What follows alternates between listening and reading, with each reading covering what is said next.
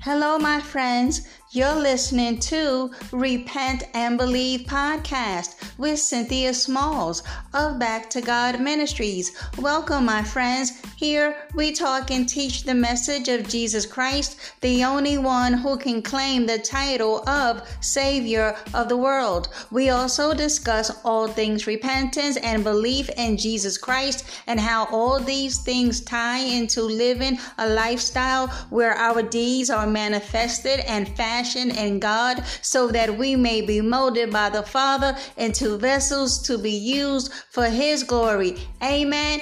Amen. All right, so let's get started.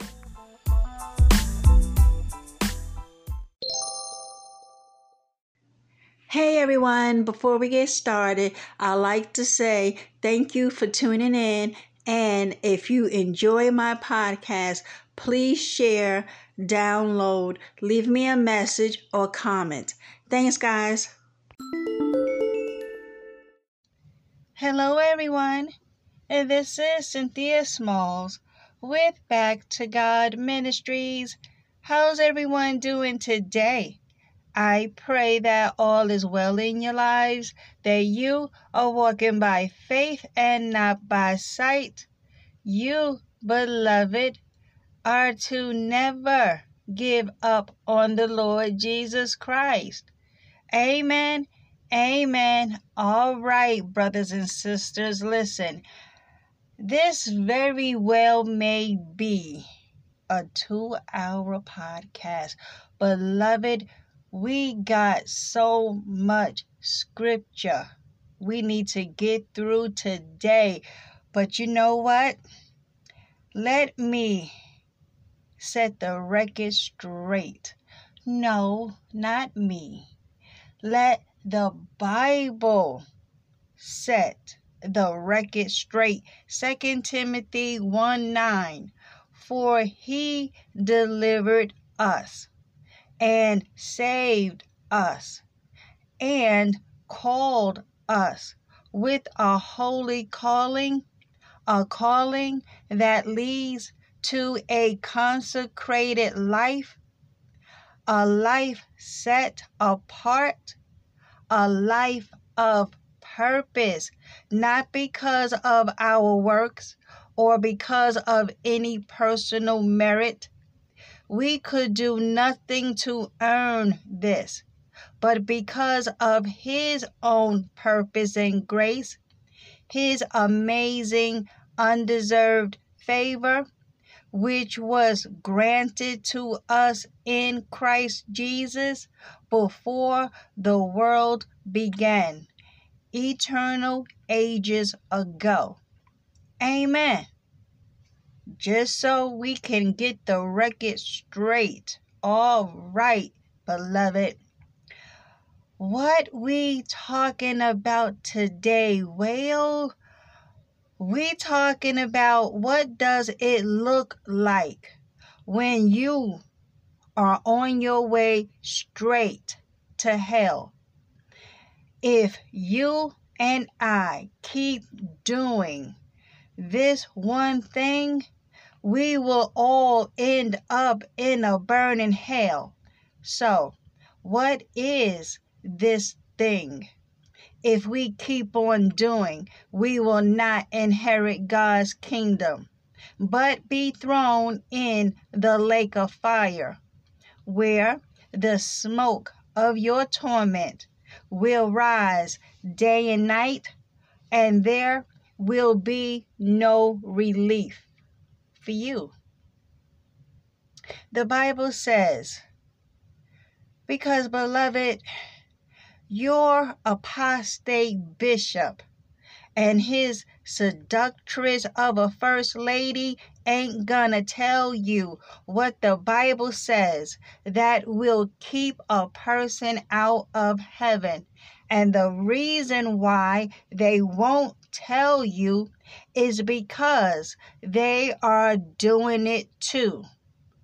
Doing what, you may ask? Doing the same thing you are doing that will send you straight to a burning hell, which is what? Sowing to your flesh. That's the thing that will keep you and I out of heaven. Sowing to your nasty, stinking, rotten flesh, who is in rebellion to holy God, who cares absolutely nothing about eternity, only the here and the now, and what pleases it. The lust of the flesh is one of the three things Satan tempts us with. John the Apostle of Christ commands us, do not love the world of sin that opposes God and his precepts, nor the things that are in the world. If anyone loves the world, the love of the Father is not in him. For all that is in the world, the lust and sensual craving of the flesh, and the lust and longing of the eyes, and the boastful pride of life, which is what? Pretentious confidence in one's resources or in the stability of earthly things. These, beloved, do not come from the Father, but are from the world. The world, verse 17, is passing away, and with it, its lust, the shameful pursuits, and ungodly longings. But the one who does the will of God and carries out his purposes lives forever. Amen. 1 John 2:15-17.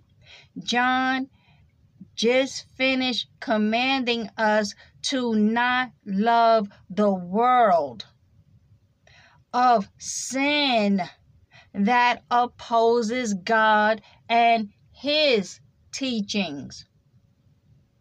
So we see what the thing is that will send all of us straight, not only to a burning hell, but to be thrown in the lake of fire. Beloved, we keep on lusting after this world and ungodly things that goes in direct opposition of his holiness and righteous teachings. We ain't gonna make it. No, we not. So, listen to what the Apostle Paul says about what happens when we sow to the flesh. Because, beloved, we keep doing that. Paul is about to tell us what we will reap. And I can assure you, spoiler alert, it won't be the kingdom. Galatians 6:7-8. Do not be deceived. God is not mocked. He will not allow himself to be ridiculed, nor treated with contempt, nor allow his precepts to be scornfully set aside. For whatever a man sows, this and this only is what he will reap. For the one who sows to his flesh, his sinful capacity, his worldliness, his disgraceful impulses, will reap from the flesh ruin and destruction. See, beloved, it's really not that complicated.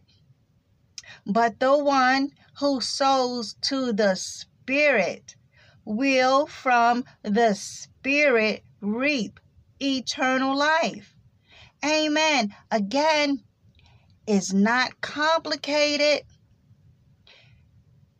Our God is not the author of confusion. He has made this verse in particular so clear. So clear, even a blind man can see this.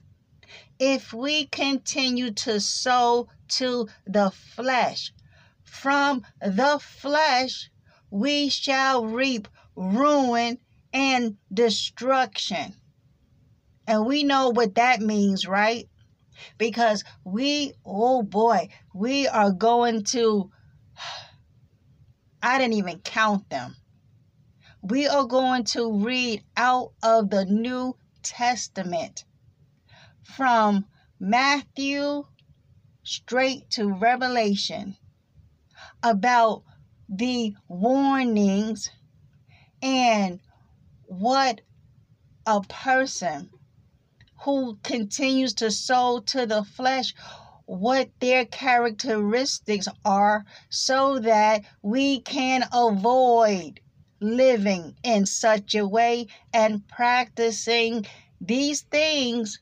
We will see from Holy God that if we keep practicing them, the kingdom of God is not in our future. No, it's not. So, brethren, listen. Just about every last single book in the New Testament, outside of Philemon, okay? But don't discount this little book because it is filled with wisdom about forgiveness. The rest of the books in the New Testament, because the Holy Spirit had me go through it today. Listen, you know what? I love studying for myself and for the podcast. I'm telling you, it is truly a blessing to be able to see through the Word of God that, come to find out, living holy is a requirement. It is not optional. It's so not optional. And if we think Jesus is playing, because he's coming back in fiery judgment for those who thought he was playing. Okay, well, listen. Okay. Just about every last single book in the New Testament outside of Philemon gives us the clear consequence of what happens if we do not repent, if we do not turn from our wicked, evil ways. The Lord God Almighty, creator of the heavens and the earth, precisely shows us in his word that we will all perish. He also shows us the disposition, lifestyles, and behaviors of those who are on the fast track straight to that lake of fire. Don't believe me? Here we go. But you know what? Let me first say this, okay? Because these Bible verses I'm about to show you all paints a vivid and sobering picture of hell as a place of torment, darkness, separation, destruction, and eternal punishment. Listen, it is described as a destination reserved for the devil and his angels, but also warns of the possibility of human souls being condemned there because they refused to stop sowing to the flesh. As followers of the Lord Jesus Christ, we should strive to avoid this terrible fate by seeking God's grace and mercy, living a life that is pleasing to Him, and sharing the gospel message with others. Amen. That's right. So here we go. Matthew 5:27-32. Now, beloved, listen. I already gave you all a heads up. With the amount of scriptures we will be going through, this very well may be a 2-hour podcast, if not more. So be prepared for some long listening. You may have to stop and pause and come back, because by the grace of God and by the empowerment of Holy Spirit, I am going to give us every last single scripture in these notes. You want to know why? Because many a time, I don't even get to half of the scriptures I be wanting to give to us on the podcast, but because I do respect your time, I can't always do what I want. I want to give us a 5-hour podcast. Why not? But I get it. Not everybody got 5 hours to listen to me. So anywho, here we go. Matthew 5:27-32. Christ Jesus says, "You have heard that it was said, 'You shall not commit adultery.' But I say to you that everyone who so much as looks at a woman with lust for her has already committed adultery with her in his heart. If your right eye makes you stumble and leads you to sin, tear it out and throw it away." That is, remove yourself from the source of temptation. Amen. See, I told y'all yesterday about Sheila, right? Stop going past her job, because you know you and her had a fling at one time. So now you too came up with the bright idea that we are only going to be friends. But then you walk away with lust in your heart. Well, Jesus says you are committing adultery. He's saying, remove yourself from the source of temptation, for it is better for you to lose one of the parts of your body than for your whole body to be thrown into hell. Amen. Beloved, Lord Jesus knows exactly what He's talking about here. He just trying to stop me from having fun. No, He's trying to stop you from tormenting in the lake that blazes with fire and burning sulfur.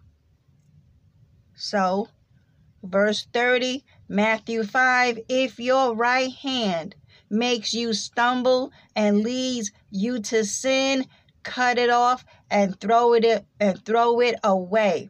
That is, remove yourself from the source of temptation, for it is better for you to lose one of the parts of your body than for your whole body to go into hell.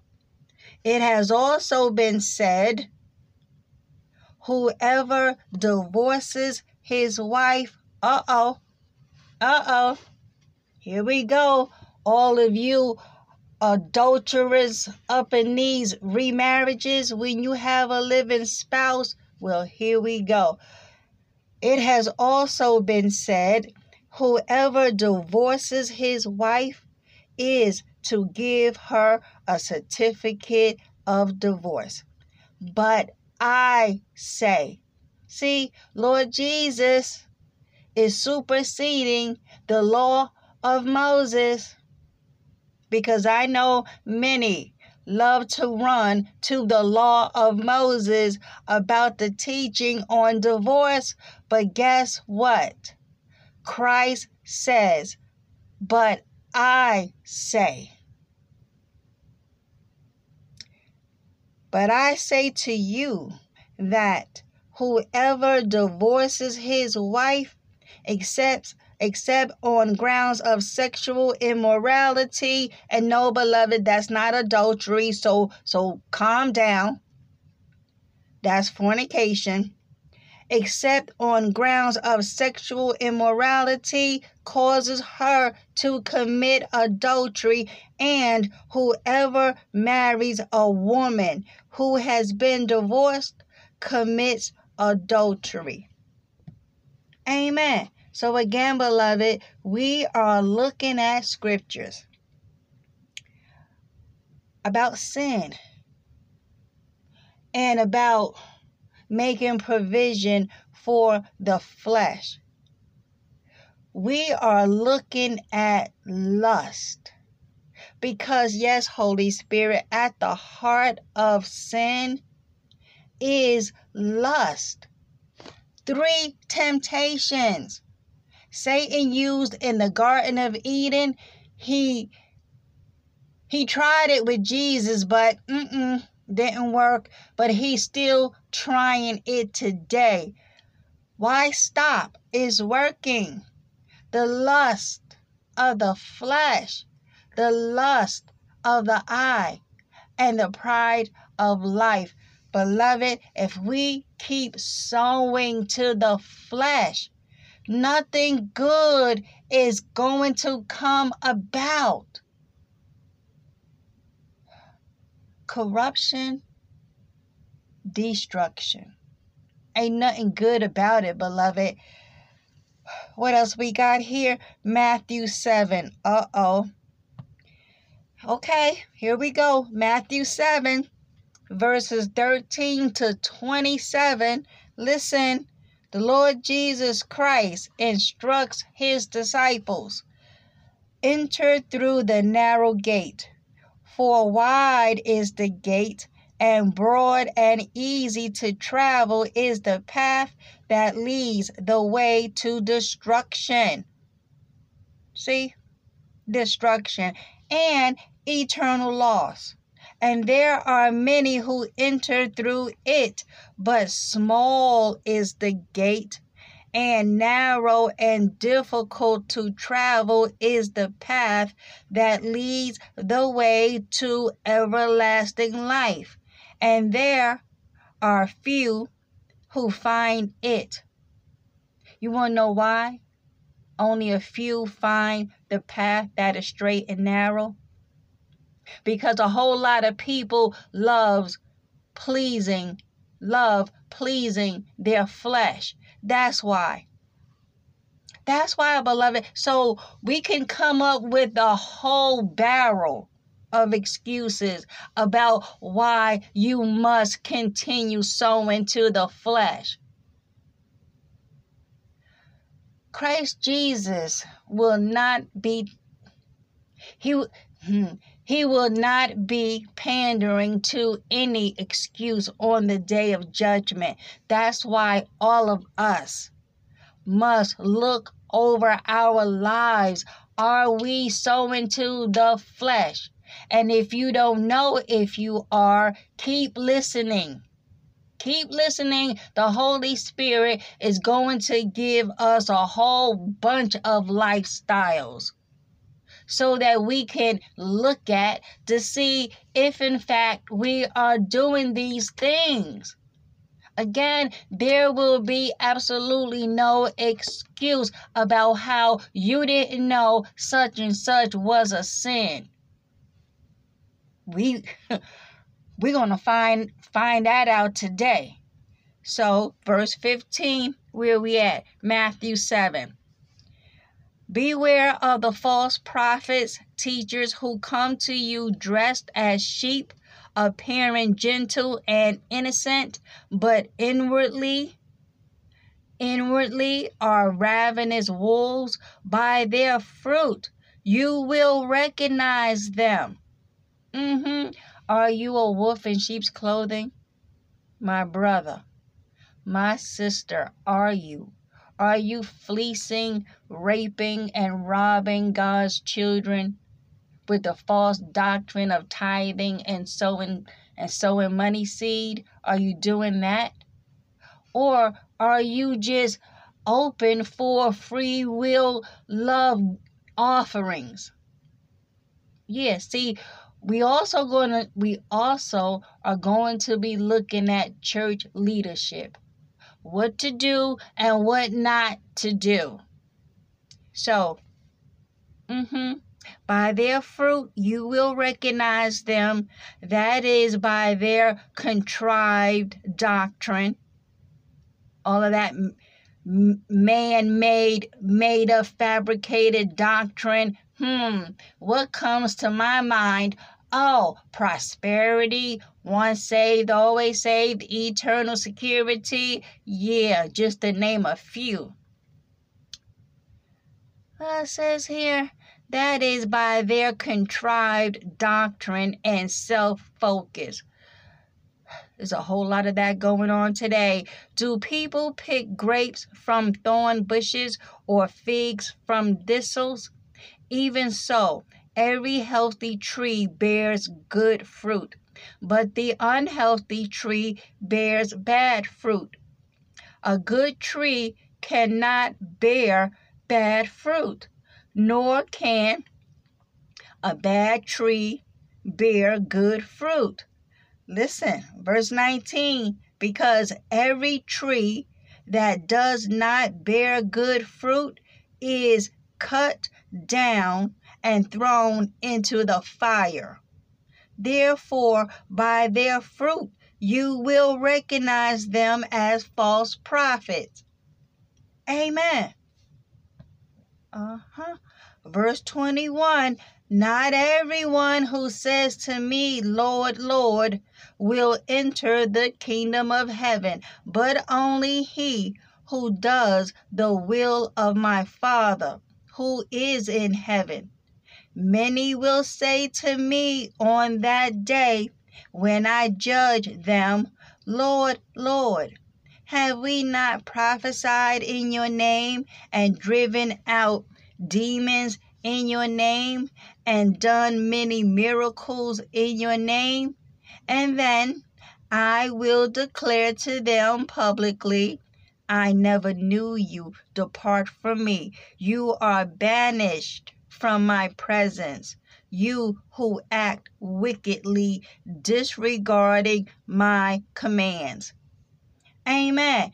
Beloved, that's a worker of iniquity. You disregard Jesus' commands. And to them he will say, depart from me. Depart from me. See why, beloved, we must go through these scriptures so that we are not led astray nor to be deceived about what will actually keep us out of the kingdom. Now, you can sit up under these ravenous wolves if you want to, with all of their contrived doctrine and self-focus if you want to. Talking about all you have to do is believe. You don't have to repent. Romans 8:1. Therefore, we are no longer condemned, those who are in Christ. But guess what? There's a great big old comma right there about to whom condemnation will not be upon. Those who walk not after the flesh. Those who are not sowing to the flesh. Yes, therefore, there is no more condemnation for those in Christ Jesus, who walk not after the flesh. Amen. So, Verse 24, Matthew 7. So everyone who hears these words of mine and acts on them will be like a wise man, a far-sighted, practical, and sensible man who built his house on the rock, and the rain fell, and the floods and torrents came, and the winds blew and slammed against that house, yet it did not fall. Why? Because it had been founded on the rock. Amen. And everyone, listen, and everyone who hears these words of mine and does not do them will be like a foolish, stupid man who built his house on the sand, and the rain fell, and the floods and torrents came, and the winds blew and slammed against that house, and it fell, and great and complete was its fall. Amen.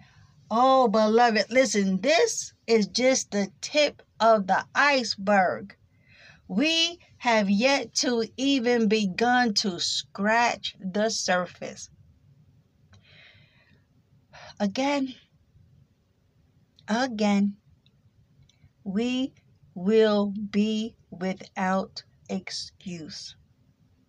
If we hear Jesus' commands and yet disregard them, treat it with contempt, trampling underfoot the blood covenant that bought us. Let us keep reading, because I'm telling you, torture, pain, torment, eternal destruction is in the future for anyone who disregards Jesus' commands. Be wise, beloved. Be wise. That's why, yes, Holy Spirit. Because you see, John 10, 27, 28, 29, and 30. Those who keep claiming all we have to do is believe, say a sinner's prayer, and we are good to go. Why? Because no one can snatch our salvation away. And then they want to proof text John 10, 27 and 28. But beloved, the Christ was not giving us a doctrine about eternal security, that your salvation is secured, nothing, no one, no how, that you can lose it. But guess what? People give up their sure election. They give it up. By doing what? Sowing to the flesh. Christ Jesus was not giving us a doctrine about eternal security. He was talking about false teachers.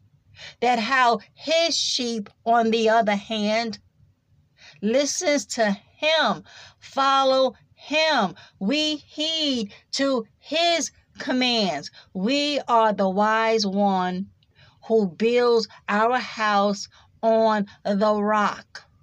Not on sand, not off the commands and traditions of ravenous wolves. We don't. He was saying none of them can snatch his true sheep out of his hand. Why? We don't recognize strange voices. We, in fact, run away from them. We listen to our good shepherd, the Lord Jesus Christ. That's why none of these false teachers can snatch us out of his hand. He said, no man. Nothing in there about a doctrine, nothing in there about how we can just abuse grace. He wasn't even talking about grace there. He was saying to whom he will give eternal life to. He was saying he's going to give it to his true sheep. So can't you see how they twist that into some foolishness that we can live however we want in direct opposition to the scriptures Holy Spirit is giving us today? We can live just like this and still inherit God's kingdom. Well, beloved, I'm here to tell you that is a lie straight from the pit of hell. You keep living clean and holy, obeying Christ Jesus, and sowing to the Spirit. He says you will reap eternal life. So if it was a once saved, always saved, why even talk about if you sow to the flesh, you're gonna reap eternal destruction? And people in the body of Christ, sad to say, are sowing to the flesh every single day. So again, don't tell me about some once saved, always saved, and then I'm thinking I'm good to go. I can run off and find me husband number 4 while husband number 1 is still alive. And Jesus just finished telling us in Matthew 5:32 that if anyone marries a divorced woman, commits adultery, and that how if we divorce and we have a living spouse and we remarry, we commit adultery. So you mean to tell me I'm supposed to put away Jesus' teachings? I'm supposed to now build my house on sand and trust you, Bishop? Because I'm looking at your fruit. I'm supposed to take your word over the Messiah? You got us twisted. Oh, absolutely not. So, what else we got here? Matthew 8:11-12. I say to you that many Gentiles will come from east and west and will sit down to feast at the table and enjoy God's promises with Abraham, Isaac, and Jacob in the kingdom of heaven, because they accepted me as Savior, while the sons and heirs of the kingdom, the descendants of Abraham, who will not recognize me as Messiah, will be thrown out into the outer darkness. In that place, which is farthest removed from the kingdom, there will be weeping and sorrow and pain and grinding of teeth in distress and anger. Amen. We keep sowing to the flesh. This place has a reservation. Okay, I'm going to try it for the 3rd time. A reservation for any one of us who likes pornography, masturbation, fornication, homosexuality. The list goes on and on. A place in hell has been reserved for those who wants to build their house on sand. Jesus says great will be the fall. Yeah. Okay, here we go. Because in Matthew 10:28, right? The Lord Jesus warned about the one who can destroy both body and soul in hell, highlighting the eternal nature of the punishment. Beloved, the Lord is not playing with us. He's not. Matthew 13:47-50. Again, the kingdom of heaven is like a dragnet, which was lowered into the sea and gathered fish of every kind, and when it was full, they dragged it up on the beach, and they sat down and sorted out the good fish into baskets, but the worthless ones they threw away. So it will be at the end of the age, the angels will come and separate the wicked from the righteous, and throw the wicked into the furnace of fire. In that place there will be weeping over sorrow and pain and grinding of teeth over distress and anger.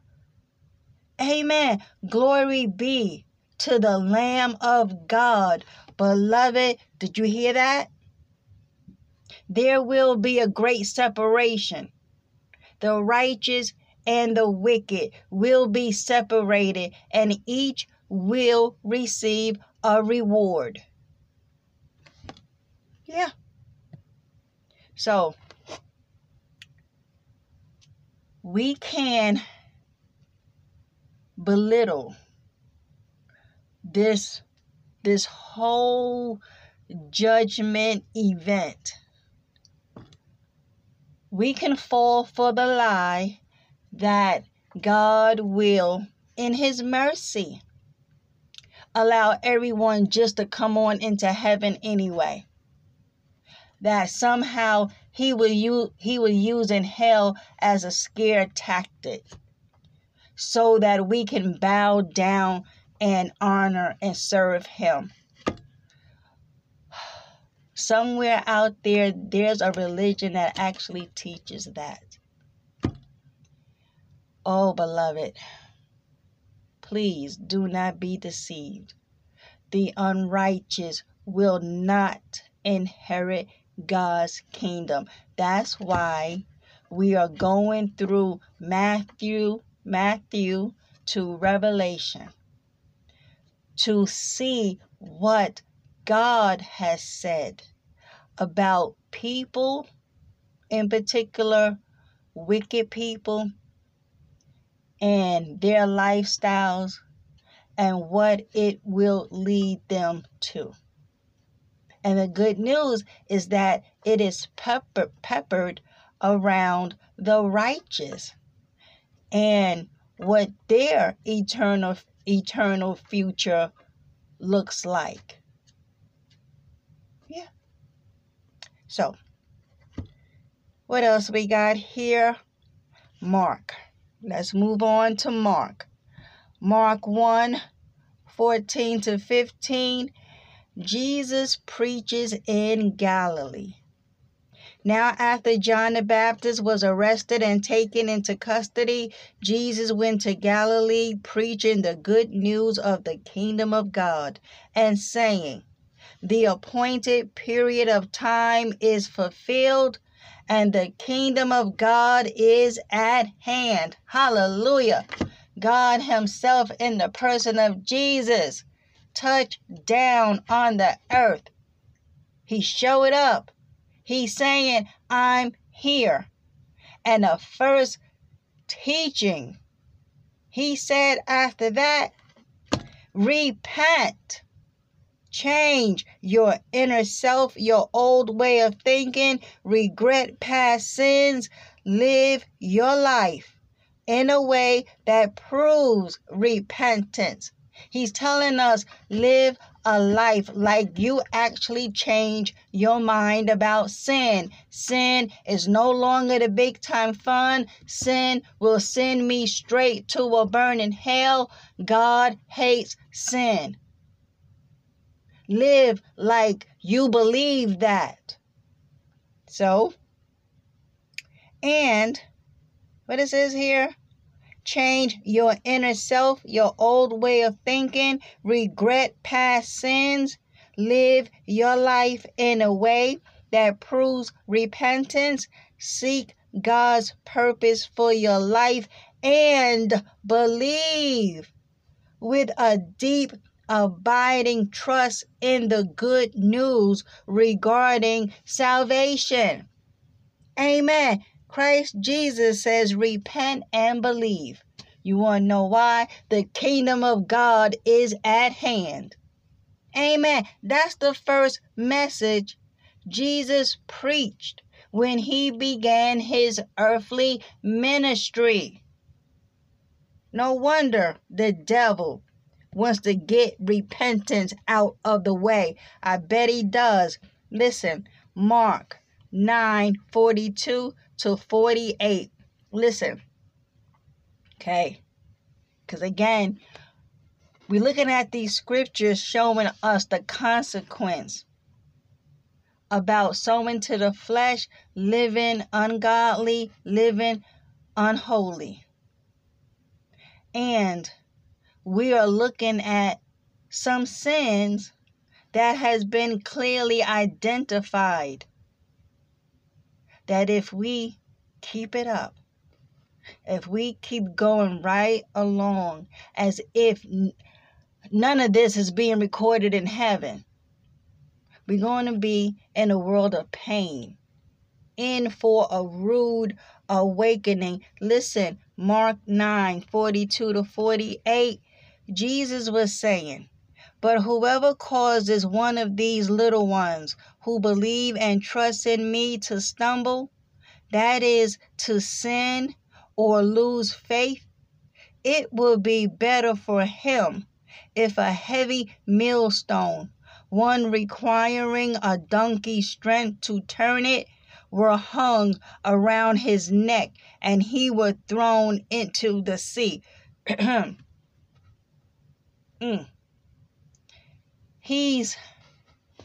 I say this with all due respect, he is low-key telling us it would be better if a millstone be draped around your neck and you thrown into the sea if you cause one of his followers to stumble or to lose faith. This right here is letting us know there are several degrees of punishment in hell. So, verse 43, Mark 9, if your hand causes you to stumble and sin, cut it off. That is, remove yourself from the source of temptation. It is better for you to enter life crippled than to have two hands and go into hell, into the unquenchable fire, where the worm does not die and the fire is not put out. If your foot causes you to stumble in sin, cut it off. Remove yourself from the source of temptation. It would be better for you to enter life lame than to have 2 feet and be thrown into hell, where their worm does not die and the fire is not put out. If your eye causes you to stumble in sin, throw it out. Again, remove yourself from the source of temptation. Listen, it will be better for you to enter the kingdom of God with 1 eye than to have 2 eyes and be thrown into hell, where the worm that feeds on the dead does not die and the fire is not put out. Amen. Beloved, the Lord was not keeping us from hell. He was not keeping us from what all will be going down in this place. He has made it known and clear to us that if anything you are doing causes you to sin, remove yourself. Stop it immediately. Stop it. He gave us a dramatic example. Pluck your eye out, cut your foot off, cut off your hand. Now, did he mean that literally? No. But he was giving us this wonderful, believe it or not, wonderful analogy about the lengths one should take to make sure they are not sowing to the flesh. What else we got here? Luke. Let's move on to Luke. I told you we're going from Matthew straight to Revelation, so hang on. Luke 13:5. Jesus says, I tell you no, but unless you repent, change your old way of thinking, turn from your sinful ways, and live changed lives, you will all likewise perish. Amen. Then he began telling them this parable. A certain man had a fig tree that had been planted in his vineyard, and he came looking for fruit on it, but did not find any. Verse 7. So he said to the vineyard keeper, for 3 years I have come looking for fruit on this fig tree, and have found none. Cut it down. Why does it even use up the ground, depleting the soil and blocking the sunlight? But he replied to him, let it alone, sir, just 1 more year until I dig around it and put fertilizer in it, and if it bears fruit after this, fine. But if not, cut it down.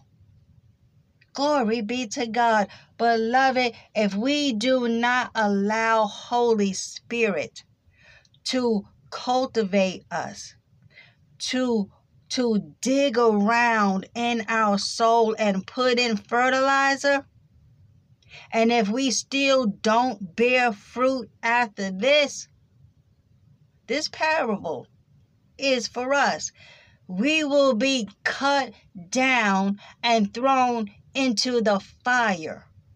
Sanctification is a wonderful process. This is where we get fertilizer. This is where we get sunlight. SON, capital LIGT.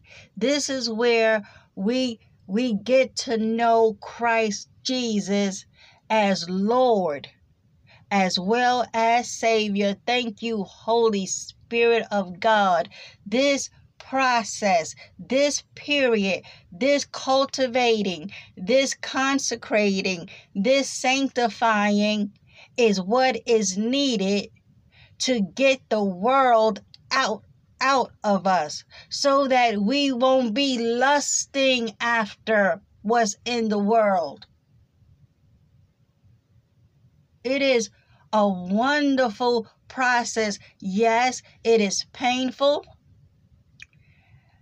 It is challenging and demanding, but it is so wonderful. Holy Spirit is getting us ready to meet the King of Glory. And we do it by obedience to Christ. Verse 22, Luke 13. Jesus journeyed on through cities and villages, teaching and making his way toward Jerusalem. And someone asked him, Lord, will only a few be saved from the penalties of the last judgment? And he said to them, strive to enter through the narrow door. Force aside unbelief and the attractions of sin. For many, see, beloved, the Lord Jesus Christ is giving us what to do about attractions of sin. We are to strive to enter through the narrow door. We must put away all those things that will trip us up. And guess what? We have been empowered to do so by His Spirit. So we are not without help. He sent another comforter, the helper, the Spirit of truth, the Spirit of grace is living on the inside of us, teaching us to reject all ungodliness and worldly, immoral desires. Yes, grace teaches us how to do this. So, the Lord says, "For many, I tell you, will try to enter by their own works and will not be able. Once the head of the house gets up and closes the door, and you begin to stand outside and knock on the door again and again, saying, 'Lord, open to us,' then He will answer you, 'I do not know where you are from, for you are not of my household.' Then you will begin to say, 'We ate and drank in your presence, and you taught in our streets.' But He will say to you, 'I do not know where you are from. Depart from me, all you evildoers.'" Amen. Verse 28. Where we at? We still at Luke 13? Yes, we are. Verse 28. "In that place there will be weeping." What is it there? "Weeping and sorrow and pain and grinding of teeth and distress and anger." When you see Abraham, see, he's telling us again over here.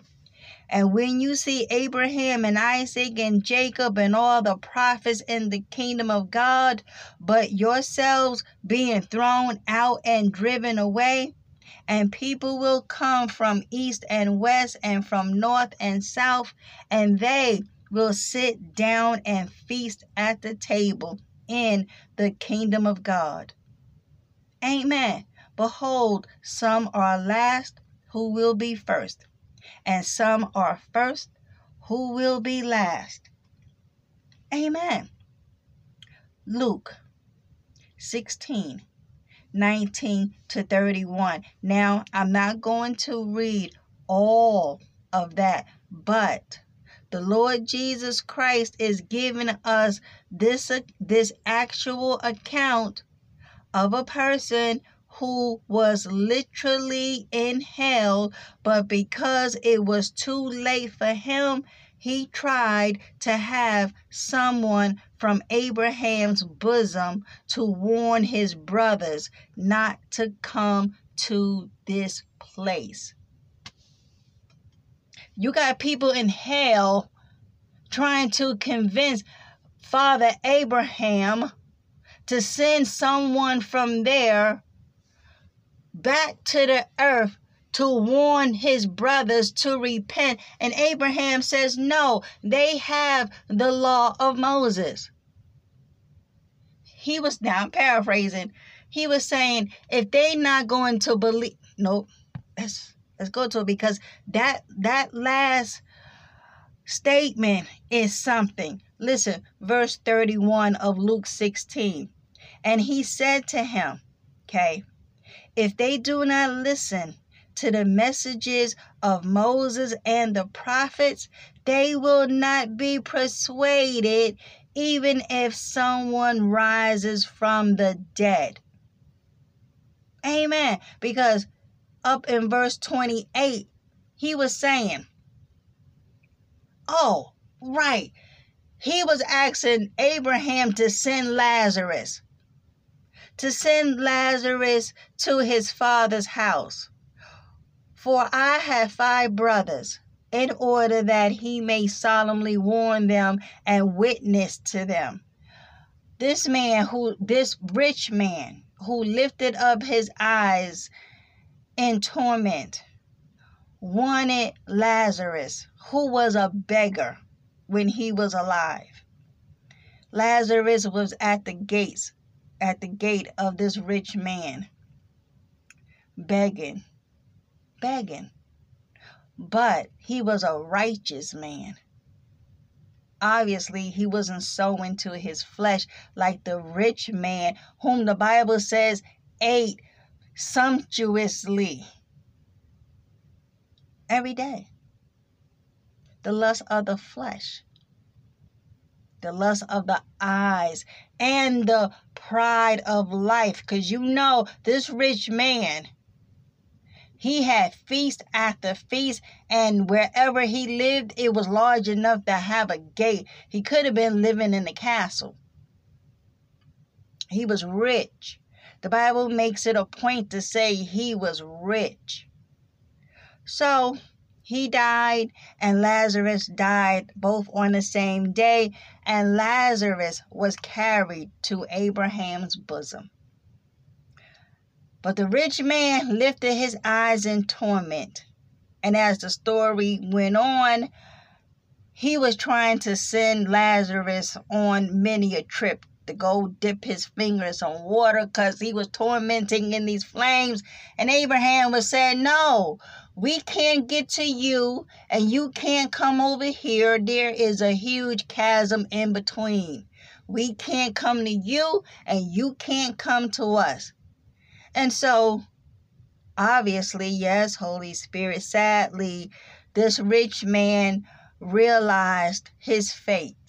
It was sealed. And so, in one last-ditch effort, he wanted Lazarus to go on some evangelist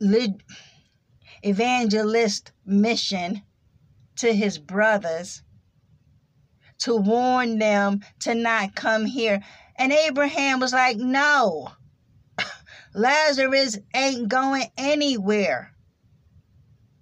If they are not heeding to the prophets and the writings of Moses, they ain't going to listen to someone coming back from the dead. No. The answer is no. Okay. Here we go, John 3. Because in John 3:3, Jesus was answering Nicodemus. He said, I assure you and most solemnly say to you, unless a person is born again, reborn from above, spiritually transformed, renewed, sanctified, he cannot ever see and experience the kingdom of God.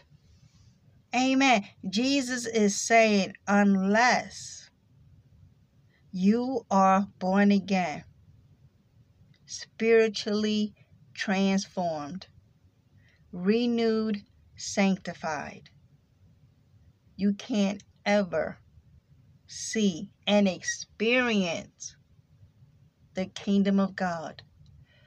That is so tragic, because everyone loves John 3:16.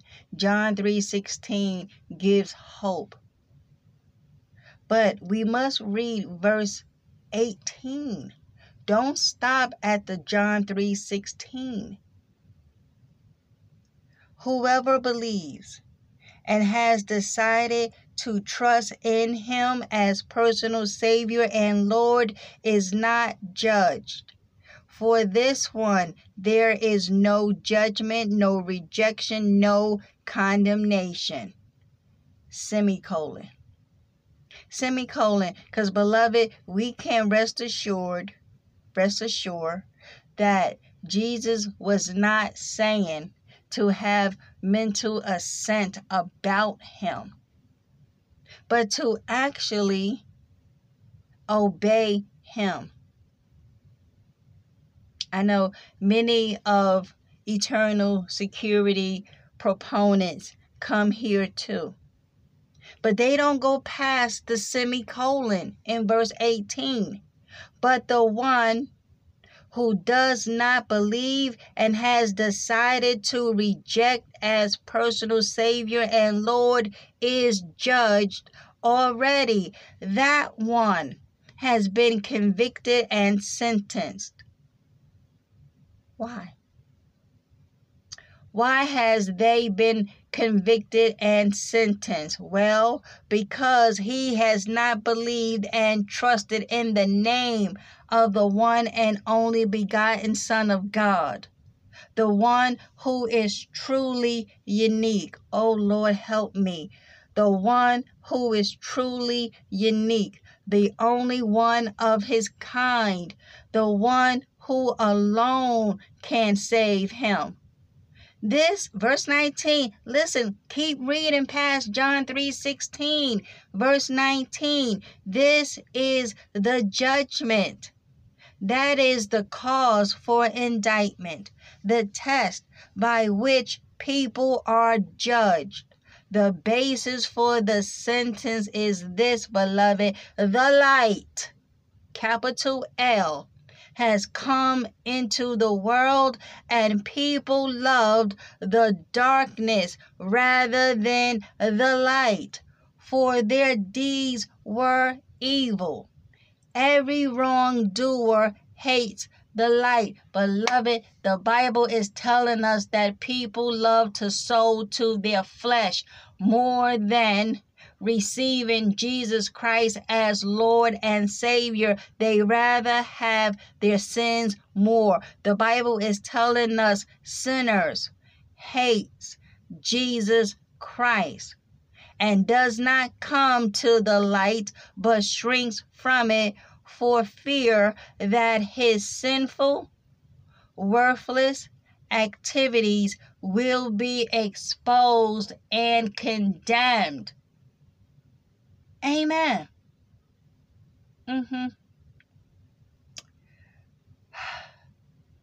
If we come down to verse 36, beloved, we must take this medicine. We must get these scriptures into our spirits, so that when you hear the high-sounding nonsense, that you can still live in your sins, in your unbelief, in your homosexuality, in your adultery, just because you said a sinner's prayer and you believe and you confess with your mouths Jesus is Lord, you have eternal security. You don't have to worry about hell. You don't have to think about the lake of fire. You are secured, safe, sealed, and delivered. But that's a lie, beloved, because many who agree with once saved, always saved, they are living in sin. They are living the high life. They think they have a bona fide, certified relationship with God and the Son, but they do not. John tells us, if we say we know God, but we don't obey his commands, we are a bunch of liars. That's what he said. We lie, and the truth of the divine word is not in us. And that's obvious. My hand is raised. That's obvious. What else? Verse 36. John 3. Told you, don't stop at John 3:16 and get to shouting. Although, yes, shouting is good, but we got to keep on reading. So that, again, that's what I was saying, when they come with the pseudo-intellectual babble about eternal security, you can point them to all of these scriptures about lifestyles, that if we as spirit-filled children of God, because don't let them get you with the 52 fake out about, oh, he was talking to sinners. Oh, he was talking about false converts. No, and a big fat no, ma'am. He was talking about followers of Jesus who have received the knowledge of the truth. He's talking about us. That if we think for 2 seconds, we can go back into the world, we could turn our backs on Jesus and still inherit the kingdom of God. We have been duped and deceived. Verse 36, John 3.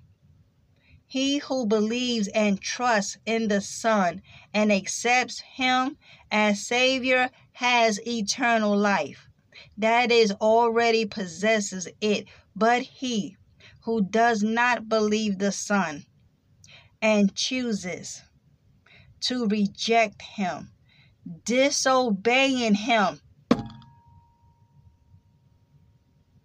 Disobedience, beloved, will in fact put you on the fast track straight to that place where there will be weeping and gnashing of teeth. Yes, it will.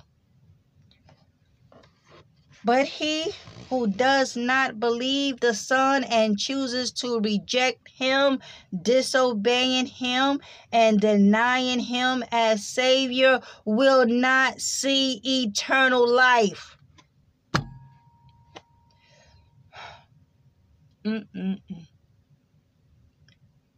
How we were led astray. What about eternal security? What about all of this hyper grace? So are we to just throw John 3:36 out the window? Huh?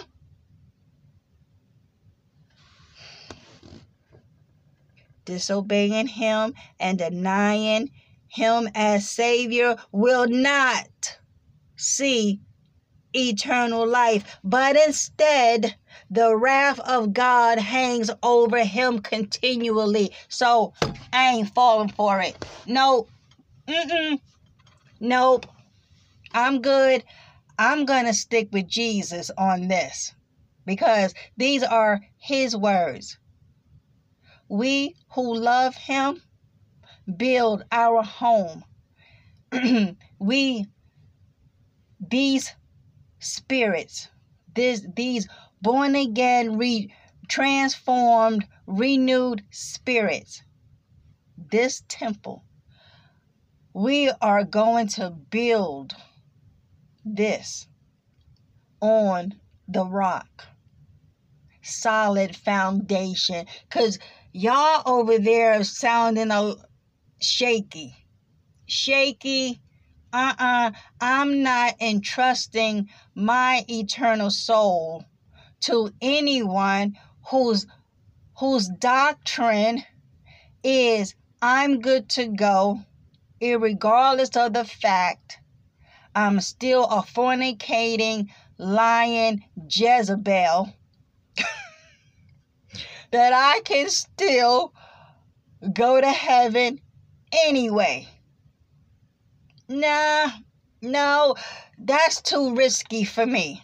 And I am not a betting woman. So that's, no. We talking about eternity here. Weeping and gnashing for all of eternity where the worm does not die. I ain't playing with it. John 5:25-30. The Lord Jesus, I assure you and most solemnly say to you, a time is coming and is here now when the dead will hear the voice of the Son of God, and those who hear it will live. For just as the Father has life in himself and is self-existent, even so he has given to the Son to have life in himself and be self-existent. And he has given him authority to execute judgment. because he is the Son of Man, sinless humanity, qualifying him to sit in judgment over mankind. Do not be surprised at this, for a time is coming when all those who are in the tombs will hear his voice, and they will come out. Those who did good things will come out to a resurrection of new life, but those who did evil things will come out to a resurrection of judgment. That is to be sentenced. Amen. Beloved, the Lord Jesus Christ just gave us a snapshot about what's going to take place on judgment. This same snapshot was given to John over here in Revelation 20, where he says, because this is about the resurrection of the dead, where it says here, and I saw the dead and the sea and every man. Okay, starting in verse 12, right? And I saw the dead, small and great, stand before God, and the books were opened. And another book was opened, which is the book of life. And the dead were judged out of those things which were written in the books according to their works.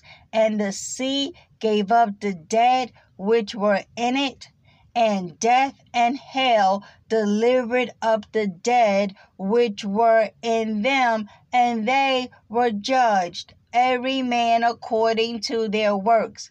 And death and hell, verse 14, Revelation 20, were cast into the lake of fire. This is the second death. And whosoever was not found, verse 15, written in the book of life, was cast into the lake of fire. Amen. That's the final sentencing, beloved, that the Lord Jesus Christ is saying. But those over here, where we at, John 5, verse 29, and they will come out. Those who did good things will come out to a resurrection of new life, but those who did evil things will come out to a resurrection of judgment. What judgment? The great white throne judgment, to be sentenced. Oh, beloved. What else we got here? Acts 2, 36 to 41. Beloved, I know it's a bunch of scriptures. But if we don't take the time out today, tonight, this morning, this afternoon, whenever you are tuning in to get this wonderful medicine, we will be tricked out of our salvation through self-delusion and deception. Satan doesn't want you to inherit the kingdom of God. Because Revelation 20 verse 10, and the devil that deceived them was cast into the lake of fire and brimstone, where the beast and the false prophet are, and shall be tormented day and night forever and ever. And I saw a great white throne, and him that sat on it, from whose face the earth and heaven fled away, and there was found no place for them.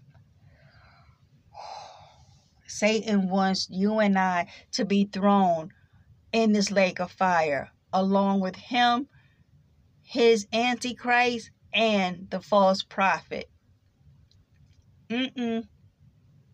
Nope. Eternity is too long for this. No.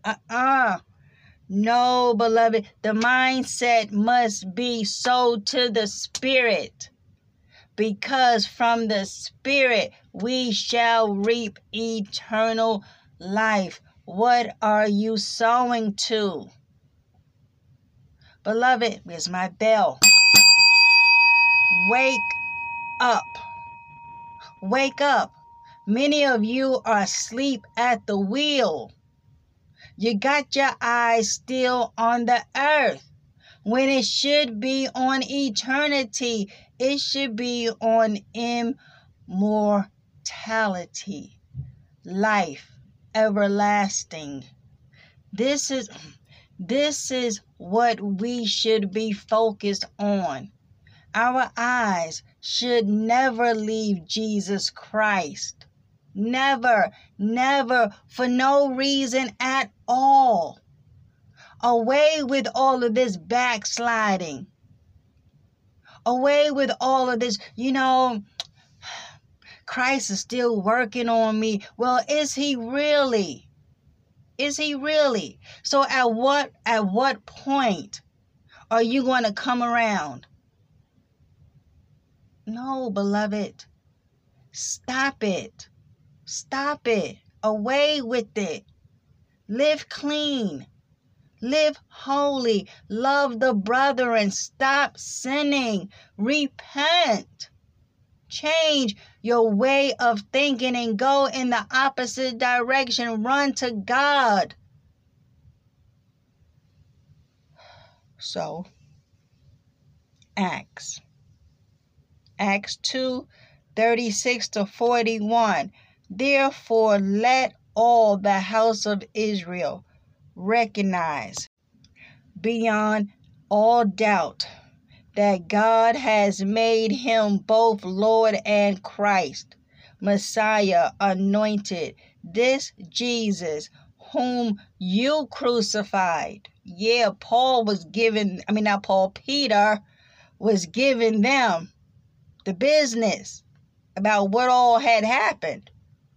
Now, when they heard this, they were cut to the heart with remorse and anxiety. And they said to Peter and the rest of the apostles, brothers, what are we to do? And Peter said to them, repent, change your old way of thinking, turn from your sinful ways, accept and follow Jesus.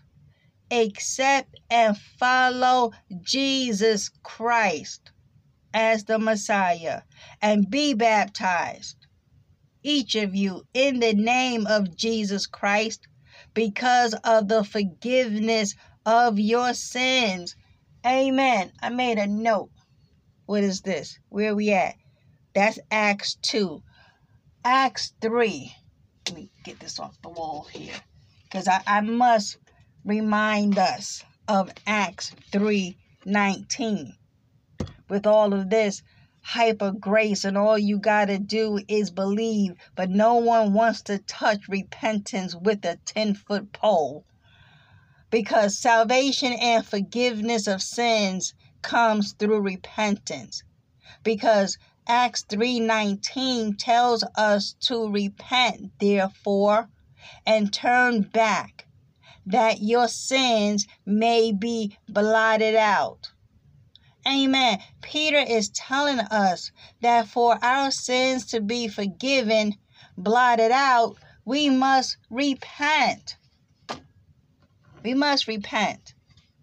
Jesus sent his disciples out on the Great Commission, and he's given us the same commission to preach in his name repentance, which is necessary for the forgiveness of sins. Without repentance, beloved, without changing of your mind and go to God, there will be no salvation. No, there will be no free gift of salvation. If you don't have a different way of thinking, how can you receive the free gift that we didn't earn, that we didn't work for? Nothing we could have done. So there's no boasting on our part whatsoever. If there's no first changing of the mind, that's what repentance is. It's about changing your mind and go in the opposite direction. That's what repentance is. But the false church made it to be this legalistic thing that one must do in order to be saved. No. In order to earn their justification. Okay. Nope. I'm not going there with you today. Back over here. Where are we? Acts 2. Right?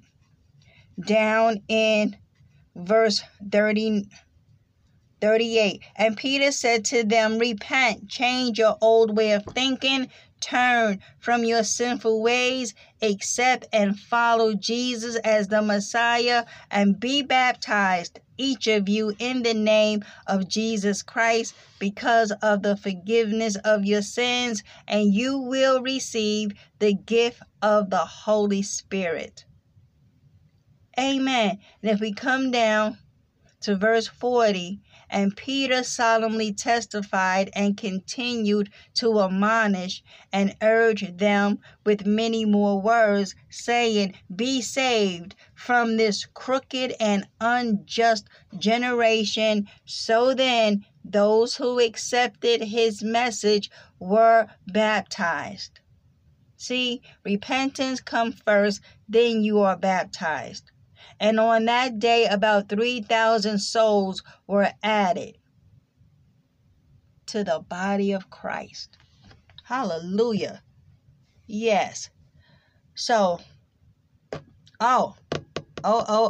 we can't touch on the book of Acts without speaking on the conversion of Saul, who later is known as Paul. Over in chapter 9, verses 1 to 21, let's read about his radical and dramatic conversion. Because, beloved, again, we are going through these scriptures for a purpose. It is to show us just how clear and precise our God is about the wages of sin, and he means what he says. The wicked will not go unpunished. We keep listening to this flesh.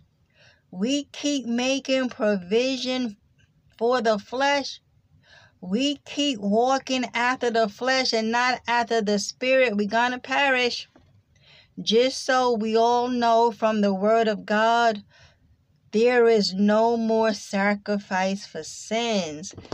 If we are not abiding and obeying Jesus Christ, no one, and the Spirit means no one, is coming to save us from the wrath of God. Make no mistake. Acts 9. Let's see how the Lord Jesus Christ got Paul's act together. Here we go. Now Saul, still breathing threats and murder against the disciples of the Lord, and relentless in his search for believers, went to the high priest, and he asked for letters of authority from him to the synagogues at Damascus, so that if he found any men or women there belonging to the way, believers, followers of Jesus the Messiah, men and women alike, he could arrest them and bring them bound with chains to Jerusalem. As he traveled, he approached Damascus, and suddenly, a light from heaven flashed around him, displaying the glory and majesty of Christ. And he fell to the ground and heard a voice from heaven saying to him, Saul, Saul, why are you persecuting and oppressing me? And Saul said, Who are you, Lord? And he answered, I am Jesus, whom you are persecuting. Now get up and go into the city, and you will be told what you must do. The men who were traveling with him were terrified and stood speechless, hearing the voice but seeing no one. Saul got up from the ground, but though his eyes were open, he could not see nothing. So they led him by the hand and brought him into Damascus, and he was unable to see for 3 days. And he neither ate nor drank. Amen. Beloved, I'm telling you, when you meet the real Jesus Christ, he will get your act together. Oh, yes. So now in Damascus, there was a disciple named Ananias, and the Lord said to him in a vision, Ananias, and he answered, Here I am, Lord. And the Lord said to him, Get up and go to the street called Straight, and ask at the house of Judas for a man from Tarsus named Saul, for he is praying there. And in a vision, he has seen a man named Ananias come in and verse 12. Yeah, I need to get me some water. But listen. And in a vision, he has seen a man named Ananias come in and place his hands on him so that he may regain his sight. But Ananias answered, Lord, I have heard from many people about this man, especially how much suffering and evil he has brought on your saints, God's people at Jerusalem. And here in Damascus, he has authority from the high priest to put in chains all who call on your name, confessing you as Savior. But the Lord said to him, Go, for this man is a deliberately chosen instrument of mine to bear my name before the Gentiles and kings and the sons of Israel. For I will make clear to him how much he must suffer and endure for my name's sake. So Ananias left and entered the house, and he laid his hands on Saul and said, Brother Saul. Look at the instant conversion Paul, but Saul then, when he encountered the Lord, instant conversion. So Ananias is like, Brother Saul, the Lord Jesus, who appeared to you on the road as you came to Damascus, has sent me so that you may regain your sight and be filled with the Holy Spirit in order to proclaim Christ to both Jews and Gentiles. Immediately, something like scales fell from Saul's eyes, and he regained his sight. Then he got up and was baptized. Hallelujah. And he took some food and was strengthened.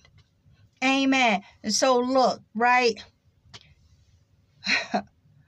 For several days afterward, Saul remained with the disciples who were at Damascus, and immediately he began proclaiming Jesus. Just some days ago, he was breathing out threats, hunting, got his papers in hand that if he found anyone in the way, he was going to drag them back in chains to Jerusalem. For what? Could be crucifixion, flogging. It wasn't going to be pretty, but now here he is. Glory to God. Proclaiming Jesus in the synagogues, saying, "This man is the Son of God, the promised Messiah." Look, verse 21. All those who heard him continued to be amazed and said, "Is this not the man who in Jerusalem attacked those who called on this name of Jesus and had come here to Damascus for the express purpose of bringing them bound with chains before the chief priests?" Yeah, that's the same Paul. Yes, that's the same Saul. I know, shocking, right? I told you, the Lord Jesus Christ will get your life together. Amen. Because, beloved, so listen, getting back over here. God has set a day. Oh, yes, he has. Oh, beloved, we must talk about this day. Acts 17, 30 to 31. Therefore, God overlooked and disregarded the former ages of ignorance. But now he commands all people everywhere to repent. That is, to change. Excuse me, I just had a ton of water. That is, to change their old way of thinking, to regret their past sins, and to seek God's purpose for their lives. Say with me, why? Because he has set a day when he will judge the inhabited world in righteousness by a man whom he has appointed and destined for that task. And he has provided credible proof to everyone by raising him from the dead. Amen. And beloved, we all know that to be the Lord Jesus Christ. He will be the one sitting on the great white throne judgment. He has been appointed as judge by the Father because of his atoning sacrifice. And the proof that God accepted Jesus' sacrifice is 3 days later, he rose Jesus from the dead. That's the proof. That's the proof. That's the credible proof to everyone. God raised Jesus from the dead. That's how we know he will be the judge on Judgment Day. And he's not going to be buying any excuses. Beloved, this is so not condemnation. This is for me too. Me too. All of us will give an account to Jesus on Judgment Day. May we stand before the judgment seat of Christ, the Bema seat, to receive rewards, our full rewards, as having lived obedient, faithful servants, enduring to the end, remaining faithful to Jesus even to death.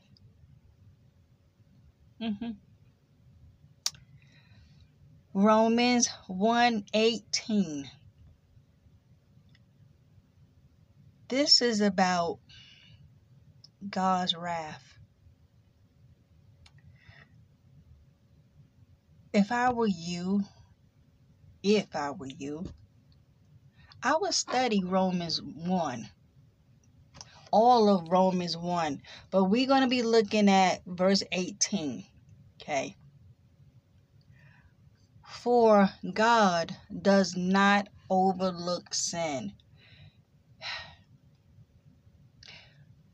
I could put a period right here. And this will be the last time I even come to the mic. Because this says everything. It says it all. He does not overlook sin. No, he does not. Do I dare say he would not be blinded by his grace? Because those who keep playing with grace, keep using it as a smokescreen to keep up with their decadence and filth. It's not going to work, beloved. Not on the other side. I don't know what we thinking that we are getting away with anything. The Bible is just telling us God does not overlook sin, and the wrath of God is revealed from heaven against all ungodliness and unrighteousness of men who in their wickedness suppress and stifle the truth. Amen.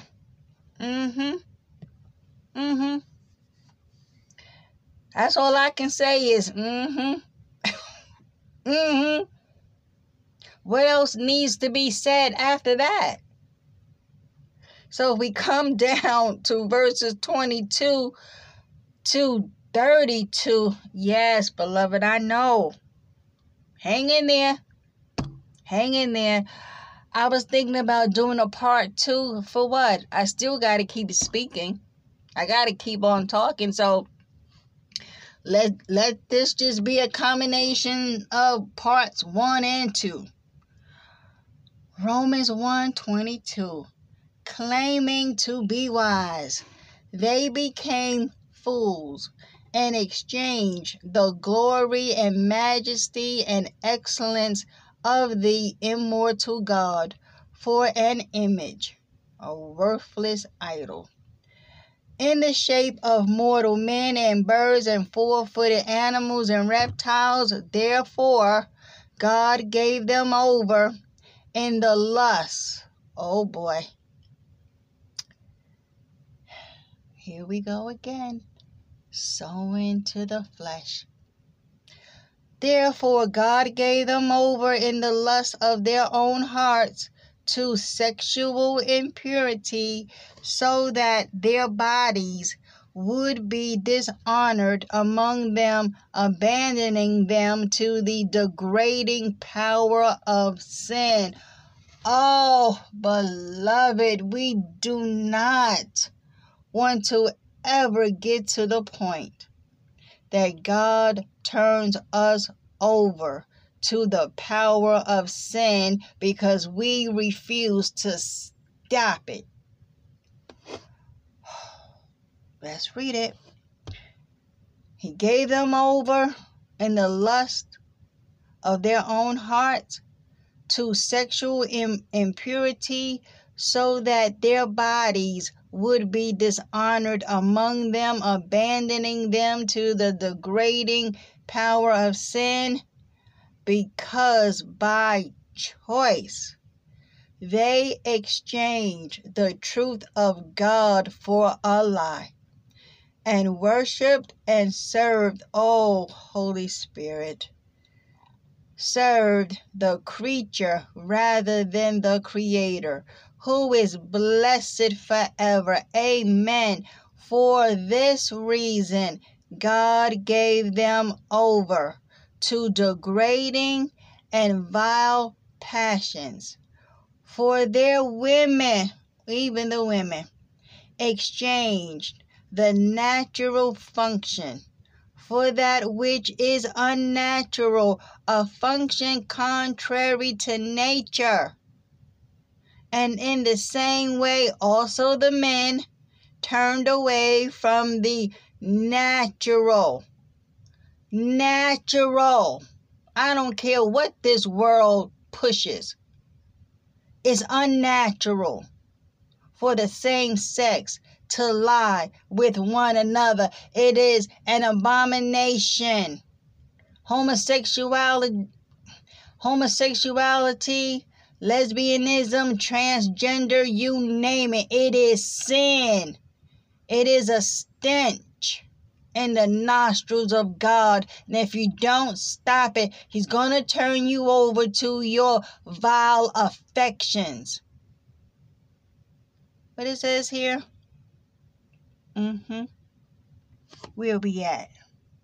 Romans 1:27. And in the same way, also the men turned away from the natural function of the woman and were consumed with their desire toward one another, men with men committing shameful acts, and in return receiving in their own bodies the inevitable and appropriate penalty for their wrongdoing.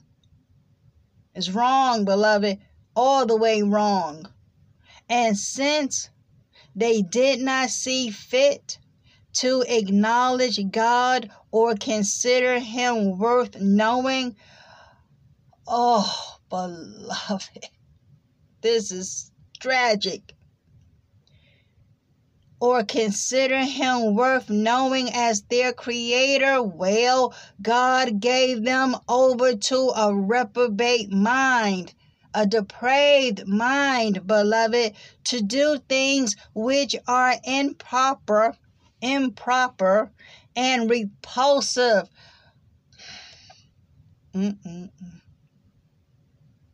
We should be able to love who we want to love. Ugh. Beloved, this same repulsiveness goes for the murderer and the liar and the adulterer and the fornicator.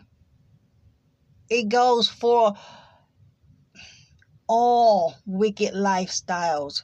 But listen, so God gave them over to a reprobate mind to do things which are improper and repulsive, until they were filled, permeated, saturated with every kind of unrighteousness, wickedness, greed, evil, full of envy, murder, strife, deceit, malice, and mean-spiritedness.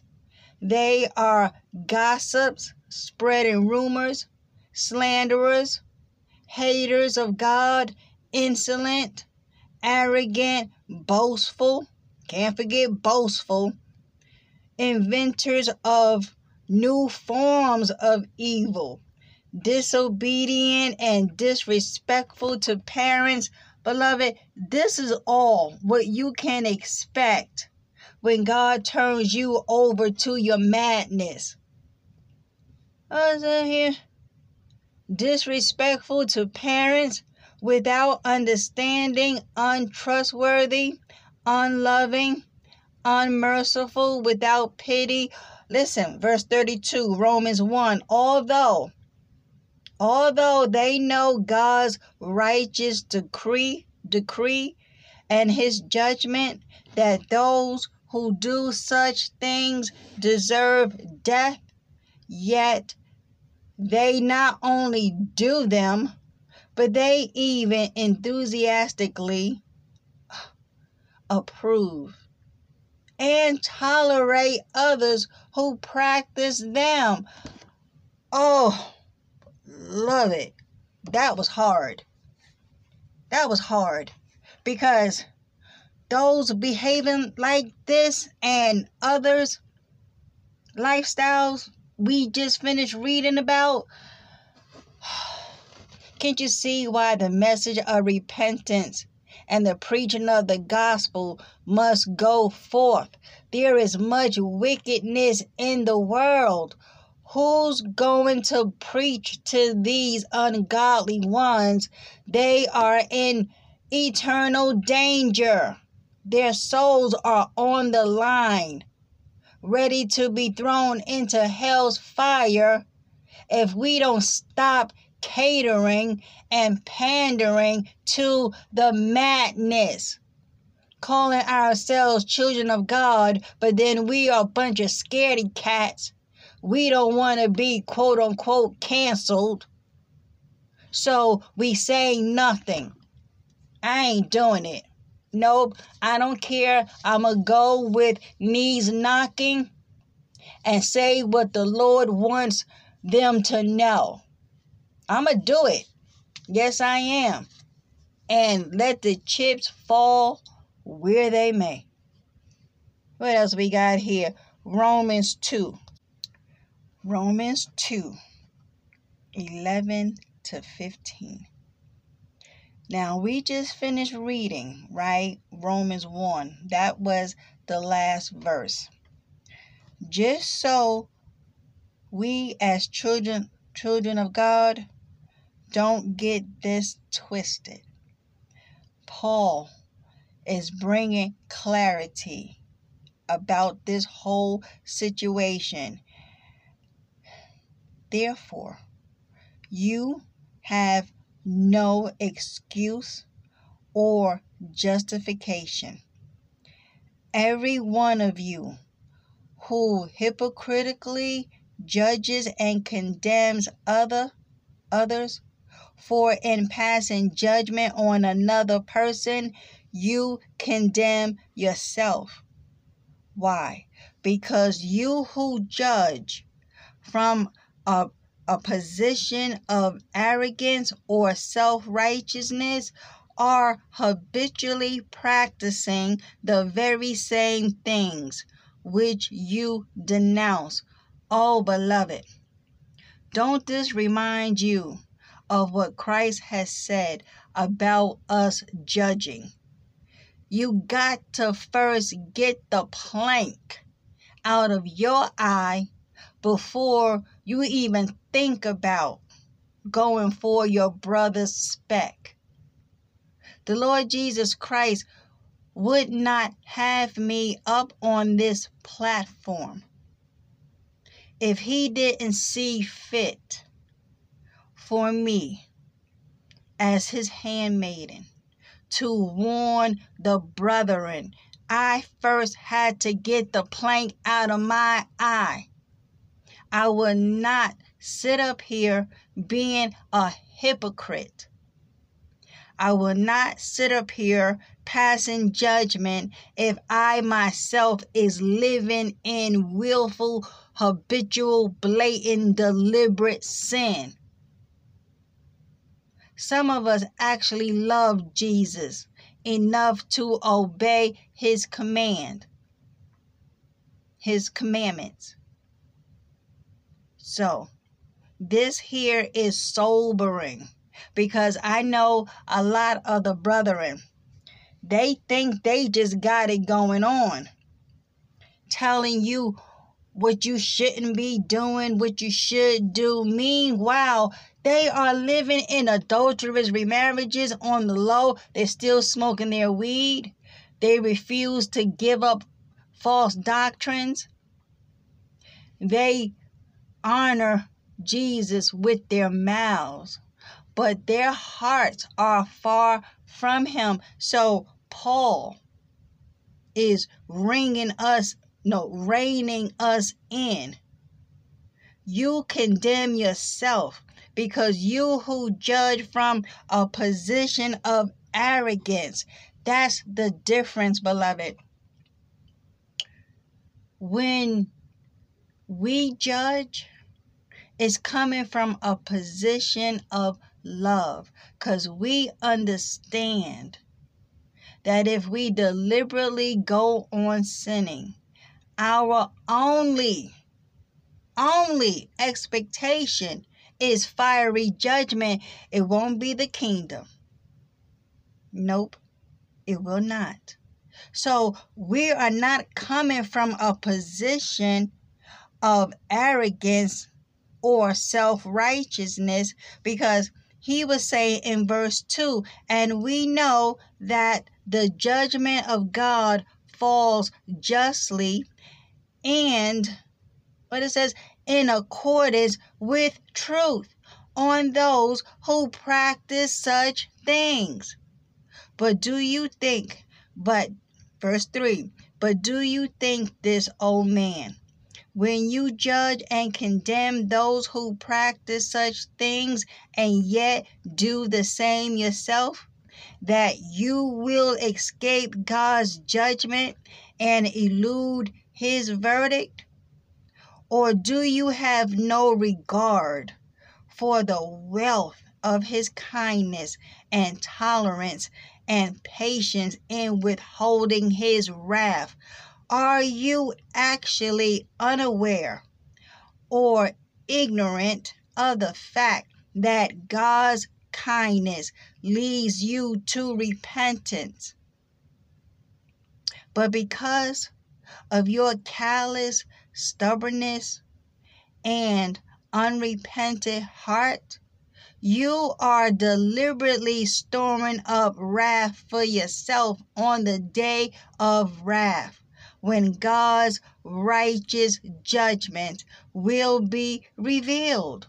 Verse 6, Romans 2, right? That's where we at? Yeah, Romans 2, verse 6.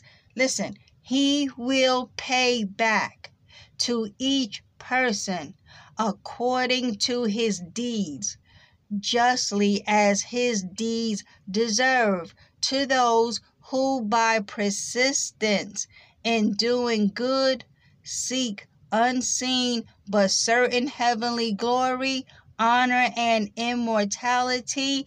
He will give the gift of eternal life.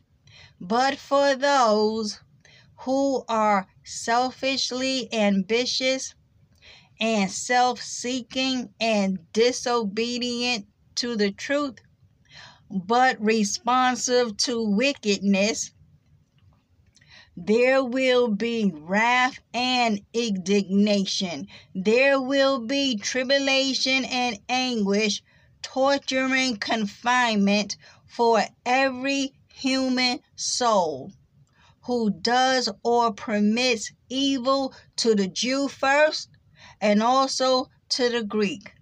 But glory and honor and inner peace will be given to everyone who habitually does good, to the Jew first and also to the Greek. For God shows no partiality, no arbitrary favoritism. With him, one person is not more important than another. Amen. Glory be to God. So, all of us can get it if we think for 1 minute that God loves us, Gentiles, so much that we can just trample over his grace and use it as a cover up, some kind of green light authorization that we can live like a hellion and still inherit his kingdom. Okay. It ain't happening, beloved. Not on any day of the week. Okay. Where we at? We still in Romans. We are almost right in the middle of the New Testament. Beloved, I don't care how late it gets. I don't care how tired I get. Holy Spirit will strengthen us to keep chugging along here. We got to get these scriptures in us. Pause, take a break, and come on back. Romans 3. Because see, Romans 3 is all about all the world is guilty. The Bible says in Romans 3, the whole world is guilty. of what? Sin. Rejecting Jesus. Verse 10, okay? Because some people think they are good as golden. Okay. I'm not a sinner. I'm not a sinner. I don't need to be saved. I'm a good person. Well, Romans 3:10. There is none righteous. None. None righteous, none that meets God's standard. Not even one. Yeah, not even one. Oh, Holy Spirit, thank you. There is none who understands. There is none who seeks for God. All, and all means all, have turned aside. Together they have become useless. There is none who does good, no, not one. Their throat is an open grave. They habitually deceive with their tongues. The venom of asp is beneath their lips. Their mouth is full of cursing and bitterness. Their feet are swift to shed blood. Destruction and misery are in their paths, and they have not known the path of peace. Verse 18, there is no fear of God and his awesome power before their eyes. Amen. That's the problem. That's the problem. There's no fear of God amongst the people. That's why when you sit up under false doctrine, namely prosperity, where it's taught that only thing God wants you to be is happy, healthy, wealthy, and encouraged. He wants us to repent and live clean and holy. And if blessings comes our way, that's because he smiles on his children. The blessing of God comes with no sorrow.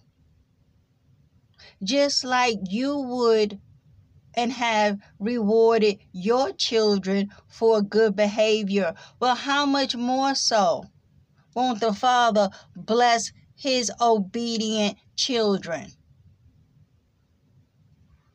Listen, contentment is far greater. And if the Lord sees fit to bless us with money, anything material, well, glory be to his name. We don't make any good thing that he has blessed us with as an idol. No. Verse 23. Since all have sinned and continually fall short of the glory of God, Paul is letting the church at Rome and us, just so we don't get up on some high self-righteous high horse. He's bringing us back down to reality, getting our heads out of the stratosphere and letting us know without Christ Jesus, we all fall short of the glory of God. None is righteous, not even one person outside of Christ Jesus, because only in Christ are we good. Are we righteous? Glory be to God. Romans 6. You all know I love my Romans 6. So, verse 22. But now, since you have been set free from sin and have become willing slaves to God, you have your benefit, resulting in what? Sanctification, being made holy and set apart for God's purpose. And the outcome of this, the outcome of what? Your sanctification. All of this gutting and digging out of the world, out of your soul and spirit, and out of your head. This is all for a reason. It is for what it says, eternal life. You have your benefit resulting in sanctification, being made holy and set apart for God's purpose. And the outcome of this is eternal life. That's why we going through sanctification, beloved. That's why we are being made holy. Not so that we can be pompous and pious and self-righteous. No. It's so we can receive eternal life. Oh, beloved, can't you see how you and I have been lied to? Eternal life is not given to everyone who opens up that mouth and say Jesus is Lord. No, it is for the one that has been made holy, that has been set apart for God's purpose. The outcome of our sanctification is eternal life. We can't go from justification, jump over, hurdle over sanctification, and go straight to glorification, go straight to eternal life. Do you not know the Bible says no unclean thing will ever enter heaven? Okay. Romans, where we at? Verse 23. Okay. The last verse in Romans 6. For the wages of sin is death, but the free gift of God, that is his remarkable, overwhelming gift of grace to believers, is eternal life in Christ Jesus our Lord. Amen. So, beloved, if eternal life is guaranteed to us on day one, when we said a sinner's prayer, why all of these scriptures in the New Testament we are reading and meditating on, warning us to remain out of sin, don't go back to it, don't denounce it in someone else's life, but you are still living in the filth and your vomit.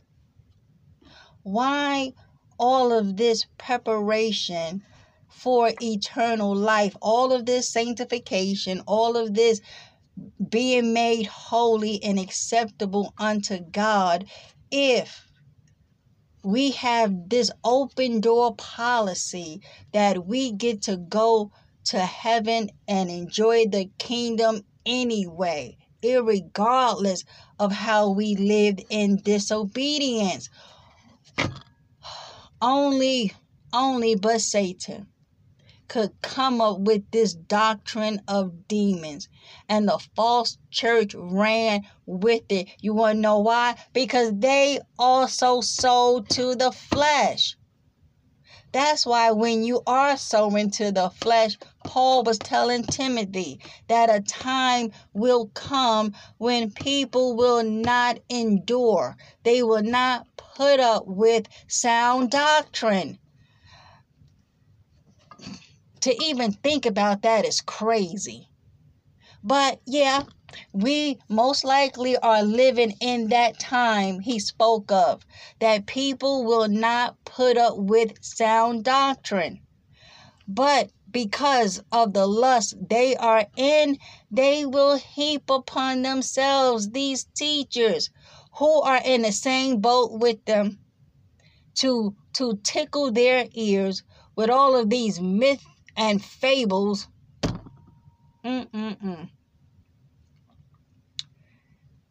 Okay, let's move this along. Here we go. 1 Corinthians I told you, we going through Matthew to Revelation, looking at these scriptures about lifestyles, about the thing that will send all of us straight to a burning hell. That is sowing to your flesh. In whatever form, shape it takes, whether it be fornication, idolatry, adultery, homosexuality, thievery, covetousness, greed, lying, murder, extortion, slandering. Pick one. Pick one. We keep living that lifestyle, keep practicing those things. The kingdom of God is not in your future. It won't be in mine. If I return back to my vomit, it won't be in mine. 1 Corinthians 6:9-20. Let's read it. Now and again, Paul is talking to the church at Corinth because, beloved, they were cutting up. Oh, he wrote them 2 letters. 2. Telling you, some people thought, who's this Paul, was a punk or something, because his speech wasn't as eloquent, but he wasn't playing. He met the Lord Jesus Christ.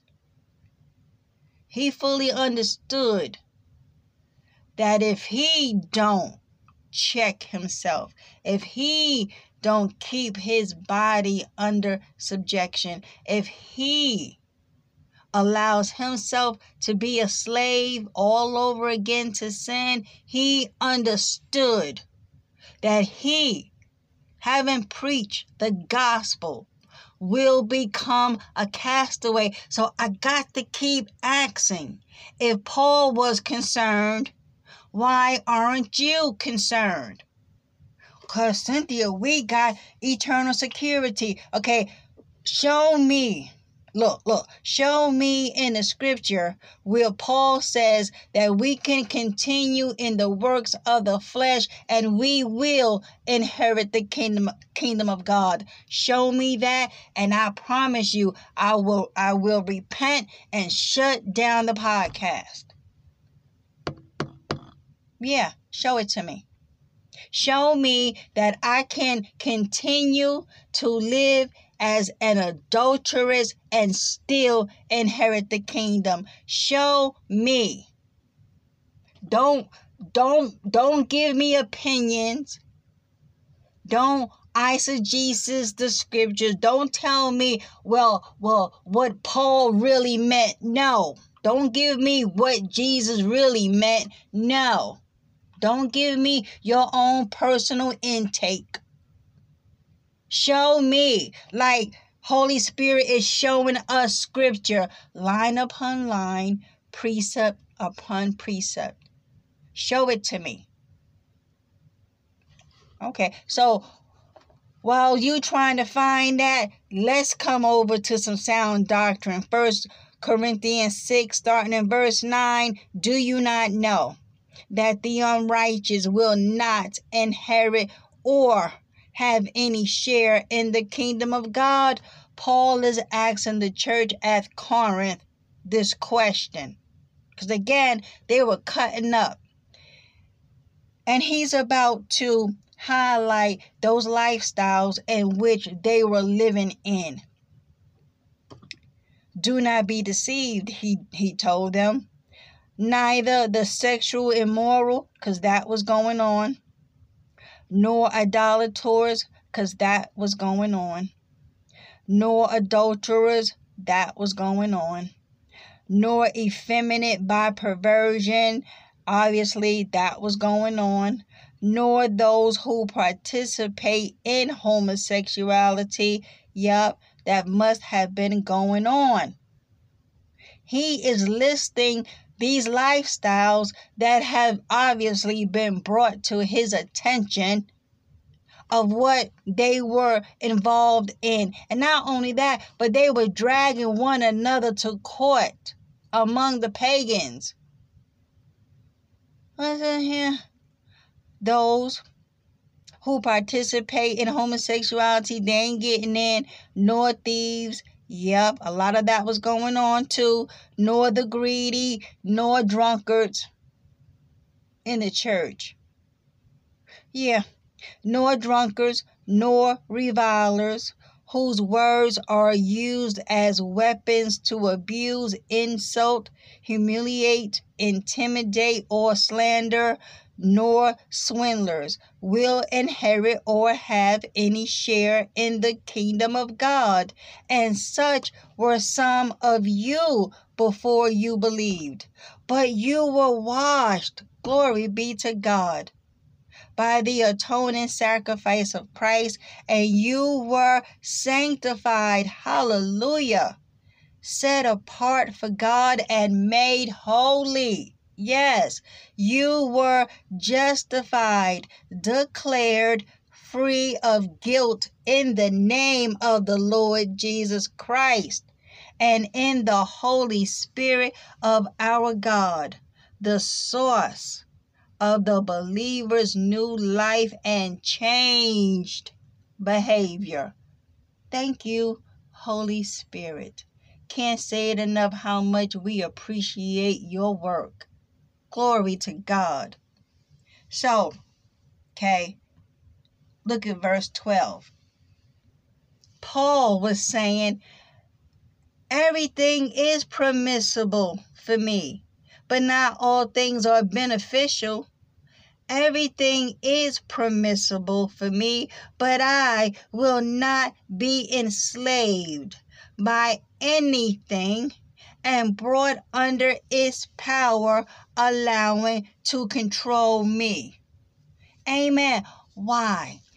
If we all have eternal security, why is Paul not allowing himself? Mind you, he wrote 2/3 of the New Testament, scholars say. He was like, yeah, sure, everything is permissible for me, but not all things are beneficial, because it's not. Everything is permissible for me, but I will not be enslaved by anything or brought under its power. Because you know why? Paul got the memo that if he keeps cutting up, he wasn't going to make it. So with all of this, we have eternal security. Well, how come Paul is saying he's not going to allow anything to enslave him? Because if he taught once saved, always saved, we will be hearing nothing about him putting his flesh under, him not becoming a slave to anything again, if he was assured in the face of his vomit that he still get to go to heaven. We won't be reading this scripture at all. The New Testament would probably be 2 sentences. Once saved, always saved, period. You have eternal life, period. But no, it doesn't. Okay. Come down to verse 18. 1 Corinthians 6:18. Run away from sexual immorality in any form, whether thought or behavior, whether visual or written. Every other sin that a man commits is outside the body, but the one who is sexually immoral sins against his own body. Do you not know that your body is a temple of the Holy Spirit, who is within you, whom you have received as a gift from God, and that you are not your own property? Verse 20, you were bought with a price. You were actually purchased with the precious blood of Jesus and made his own. So then, honor and glorify God with your body. Amen. Oh, I felt the Spirit on that one. Glory to God. What else? 2 Corinthians 2:14-17. But thanks be to God, who always leads us in triumph in Christ, and through us spreads and makes evident everywhere the sweet fragrance of the knowledge of him. Amen. For we are the sweet fragrance of Christ, which ascends to God. Hallelujah. Beloved, listen, don't you want to be a sweet fragrance? How Paul says up here, which ascends to God? Or do you want to be a stench in his nostril? Think about that. Which ascends to God, discernible both among those who are being saved and among those who are perishing. To the latter one an aroma from death to death, a fatal, offensive odor, but to the other an aroma from life to life, a vital fragrance, living and fresh. And who is adequate and sufficiently qualified for these things? Verse 17, for we are not like many, acting like merchants, peddling God's word, shortchanging and adulterating God's message, but from pure, uncompromised motives, as commissioned and sent from God, we speak his message in Christ in the sight of God. Amen. Yeah, Paul was setting the record straight. And in that, we got a wealth of information. Yes. Don't be a stench in the nostril of God. A fatal, offensive odor. But be a sweet fragrance of Christ. Yeah, we listen. Among the horror and the torment of hell, in these scriptures, we are highly encouraged. 2 Corinthians 5:10. For we believers will be called to account and must all appear before the judgment seat of Christ, so that each one may be repaid for what has been done in the body, whether good or bad. That is, each will be held responsible for his actions, purposes, goals, motives, for the use or misuse of his time, opportunities, and abilities. Amen. Thank you, Holy Spirit, for this lesson today. That, again, 2 Corinthians 5:10. Oh, beloved, listen. Holy Spirit is giving us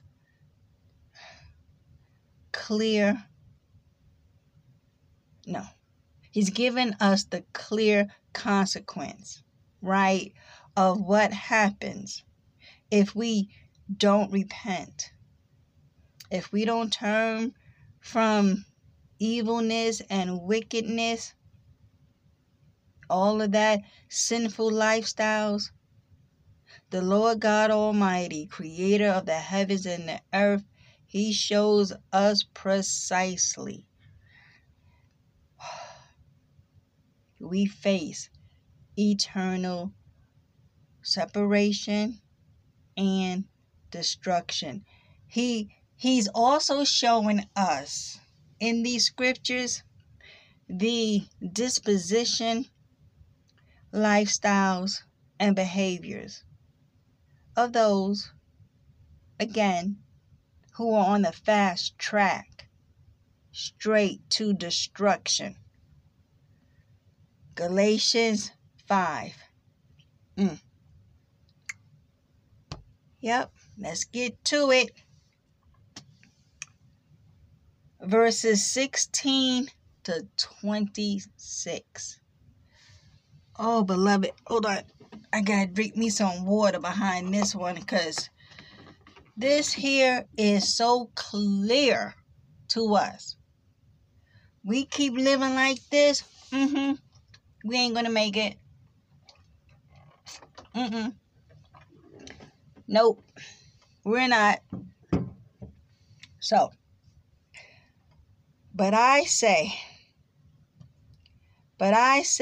walk habitually in the Holy Spirit, seek Him, and be responsive to His guidance, and then you will certainly not carry out the desire of the sinful nature, which responds impulsively without regard for God and His precepts.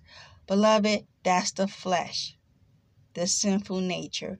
We are being commanded not to walk in the flesh, but to walk habitually in the Holy Spirit, seeking Him and being responsive to His guidance. And Paul is saying when we do that, we will certainly not carry out the desires of the flesh. For the sinful nature has its desire, which is opposed to the Spirit. See, that's what's happening. And the desire of the Spirit opposes the sinful nature. For these two, the sinful nature and the Spirit, are in direct opposition to each other, continually in conflict, so that you as believers do not always do whatever good things you want to do, but verse 18, where we at? Galatians 5. But if you are guided and led by the Spirit, you are not subject to the law. Now, the practices of the sinful nature, here we go. The 17 works of the flesh are clearly evident. They are sexual immorality, aka fornication, impurity, sensuality, which is what? Lasciviousness, total irresponsibility, lack of self-control, idolatry, sorcery. Yes, that includes drugs, drug use, drug selling, anything that manipulates your mind, altering your faculties, aka getting high as a kite, beloved. That's witchcraft. Hostility, strife, jealousy, fits of anger, disputes, dissensions, factions that promote heresies, envy, drunkenness, riotous behavior, and other things like these. I warn you beforehand, just as I did previously, that those who practice such things will not inherit the kingdom of God. But the fruit of the Spirit, the result of His presence within us, is love, unselfish concern for others, joy, inner peace, patience, not the ability to wait, but how we act while waiting, kindness, goodness, faithfulness, gentleness, self-control. Oh, beloved, if Holy Spirit is living truly on the inside of you, the result of His presence within us, these fruits will manifest themselves if Holy Spirit is truly in you. What it says here? Against such things, but goodness, faithfulness, gentleness, self-control. Against such things there is no law, and those who belong to Jesus Christ have crucified the sinful nature, the flesh man, beloved, together with its passions and appetites.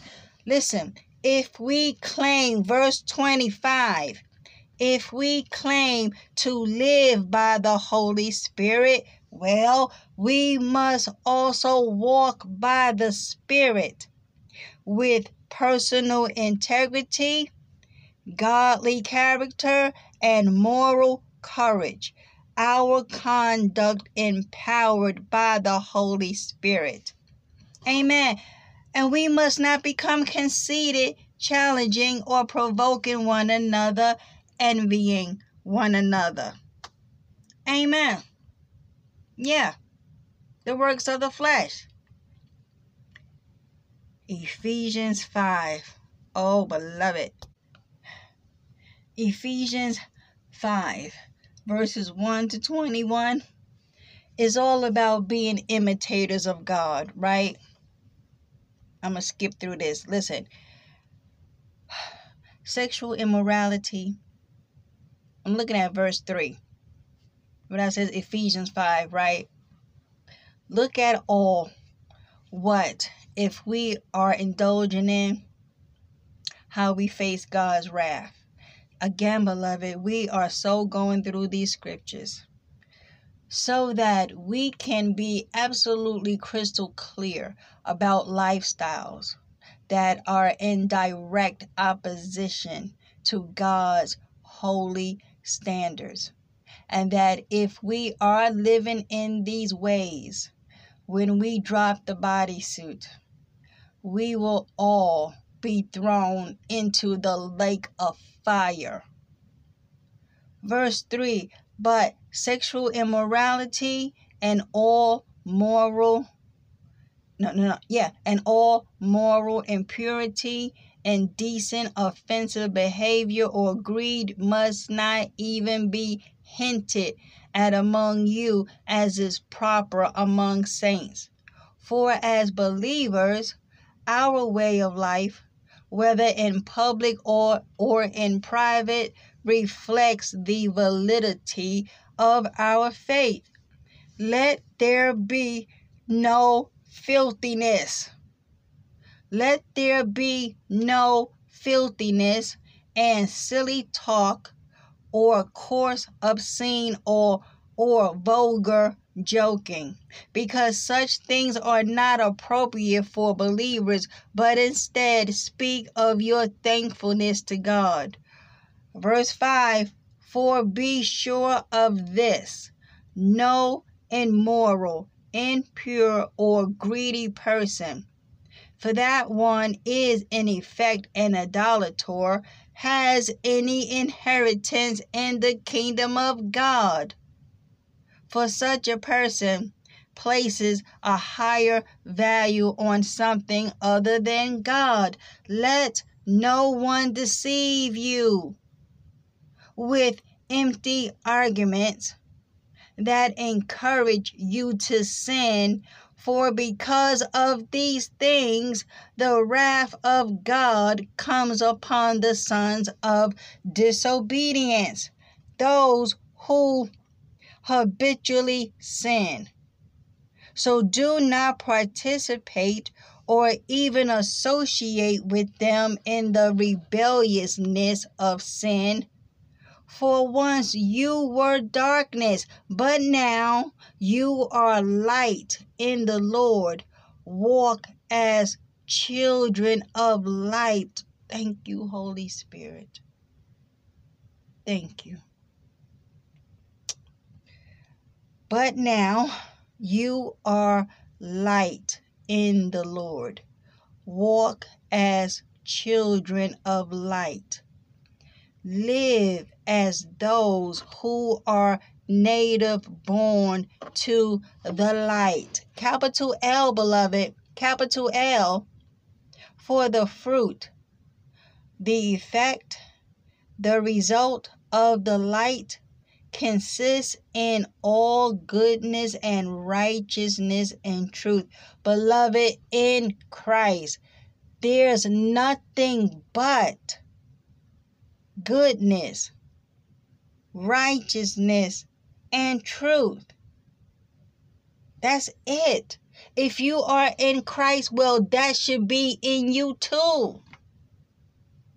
For if not, you got a problem claiming his name, Lord, Lord. But then when the owner of the house stands up and goes to the door and shuts the door, those on the outside banging, open up, for what? I don't know you. I don't know you. Depart from me, you worker of iniquity. You have disregarded, paid no attention to my commands. No. People, yes, Holy Spirit, people on the other side of that door, they did what Christ told them to do. Strive to enter through the narrow door. It's straight. The way is straight and narrow that leads to eternal life. You want eternal life? Well, you better be on that straight and narrow road. Oh, yes, all of us. What we got here? Verse 11. No, verse 10. Trying to learn by experience what is pleasing to the Lord. Yes, Paul was telling us what not to do and what to do. Trying to learn by experience what is pleasing to the Lord and letting your lifestyles be examples of what is most acceptable to Him. Your behavior expressing gratitude to God for your salvation. And do not participate in the worthless and unproductive deeds of darkness, but instead expose them by exemplifying personal integrity, moral courage, and godly character. Verse 12, for it is disgraceful even to mention the things that such people practice in secret. Oh, beloved, all things become visible when they are exposed by the light of God's precepts. Oh, boy. Y'all take it down to verse 21. That's the end of it. Because, verse 18, do not get drunk with wine, for that is wickedness, corruption, and stupidity, but be filled with the Holy Spirit and constantly guided by Him. Yeah, amen. What we got here? Philippians. I told y'all This is a very, very, very long podcast. I don't know. It could, right now, we are looking at 2 hours, 3 hours, almost 3 hours. I'm not stopping, beloved. I'm not going to stop. Let's get it. Philippians 2:3. Do nothing from selfish or empty conceit through factional motives or strife, but with an attitude of humility, being neither arrogant or self-righteous. Regard others as more important than yourselves. Do not merely look out for your own personal interests, but also for the interests of others. Amen. Beloved, Paul is telling us we can't be selfish. We can't be selfish, only looking out for what we want, but put that energy toward helping others. Do nothing from selfish or empty conceit. Don't help the poor. Don't feed the homeless if the only reason why you are doing this because you know is around the pagan holidays and the news crews are going to be out and about looking for good Samaritans to have a wonderful feel-good story at the end of the 5 o'clock news. And you make sure you go right down to your local shelter where you know every year the news crews are going to be at, and then you get your photo op. No, beloved. Just so you can have your name in the papers so that you can pad that to your resume. No. We can't do anything from selfishness or empty conceit. Wrong motives. Can't do it. Verse 14, Philippians 2, do everything without murmuring or questioning the providence of God, so that you may prove yourselves to be blameless and guileless, innocent and uncontaminated children of God, without blemish in the midst of a morally crooked and spiritually perverted generation, among whom you are seen as bright lights, beacons shining out clearly in the world of darkness. Amen. Hallelujah. Hallelujah. Glory be to God.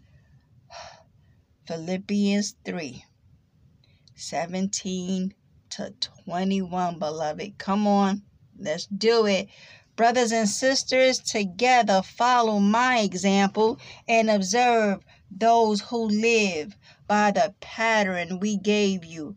For there are many of whom I have often told you, and now tell you even with tears, who live as enemies of the cross of Christ, rejecting and opposing his way of salvation, whose faith is destruction, whose God is their belly, their worldly appetite, their sensuality, their vanity, and whose glory is in their shame, who focus their mind on earthly and temporal things. But we are different because our citizenship is in heaven, and from there we eagerly await the coming of the Savior, the Lord Jesus Christ, who by exerting that power which enables him even to subject everything to himself, will not only transform but completely refashion our earthly bodies, so that we will be like his glorious resurrected body. Amen. See, beloved, see what all we got to look forward to. That's why we put away all sin. We put on the new self according to Colossians 3, verses 1 through 10. Listen, in verse 2, set your mind and keep focused habitually on the things above, the heavenly things, not on things that are on the earth, which have only temporal value. For you died to this world, and your new life, your new real life is hidden with Christ in God. When Christ, who is our life, appears, then you also will appear with him in glory. So put to death and deprive of power the evil longings of your earthly body with its sensual, self-centered instincts, immorality, impurity, sinful passion. Paul is telling us, put it all away, beloved. Don't indulge in that thing. What thing? Sowing to the flesh. He's telling us, put to death and deprive of power, sinful passion, evil desire, and greed. That's idolatry, because it replaces your devotion to God. Anything like that, put it away. Because of these sinful things, the divine wrath of God is coming on the sons of disobedience, those who fail to listen and who routinely and obstinately disregard God's precepts, his teachings. They ain't listening to it. And in these sinful things you also once walked, when you were habitually living in them without the knowledge of Christ. But now rid yourselves completely of all these things. Here we go. Anger, rage, malice, slander, and obscene, abusive, filthy, vulgar language from your mouth. And do not lie to one another, for you have stripped off the old self with its evil practices and have put on the new spiritual self, who is being continually renewed in true knowledge in the image of him who created the new self. Amen. Oh, beloved, isn't this great? This is great. Here we go. We're moving along through the New Testament. I'm giving us, Holy Spirit is giving us these wonderful scriptures, highlighting that if we continue to practice these things, behaving like Christ didn't just die that horrific, bloody, brutal, violent death on our behalf, placating God's wrath in our stead, and we continue to live these wicked lifestyles, I keep saying it, we ain't gonna make it. It's not coming out good nowhere so far.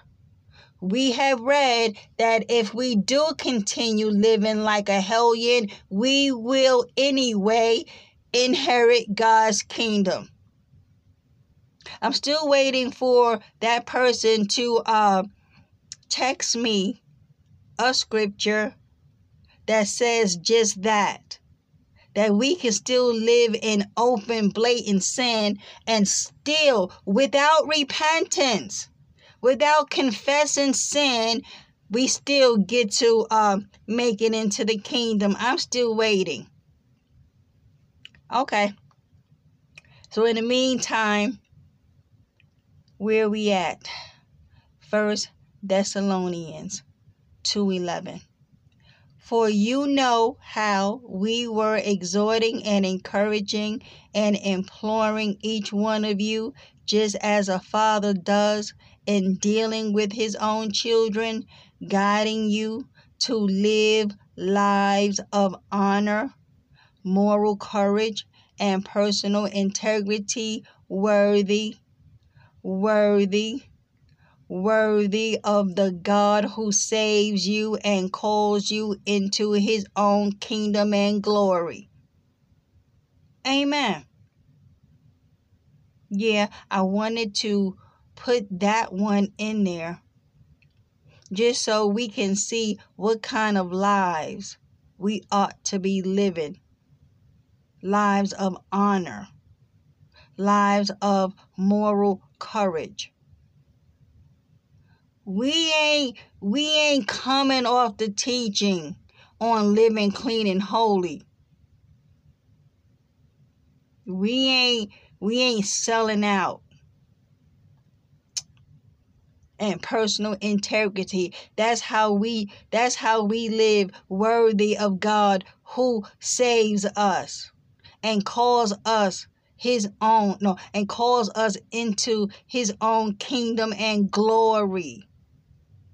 We come down to verse 14. For you, brothers and sisters, became imitators of the churches of God in Christ Jesus that are in Judea, because you too suffered the same kind of persecution from your own countrymen as they did from the Jews, who killed both the Lord Jesus and the prophets, and harassed and drove us out, and they continue to be highly displeasing to God, and to show themselves hostile to all people, forbidding us from speaking to the Gentiles, so that they may be saved. So as always, they fill up to the brim the measure of their sins allocated to them by God, but God's wrath has come upon them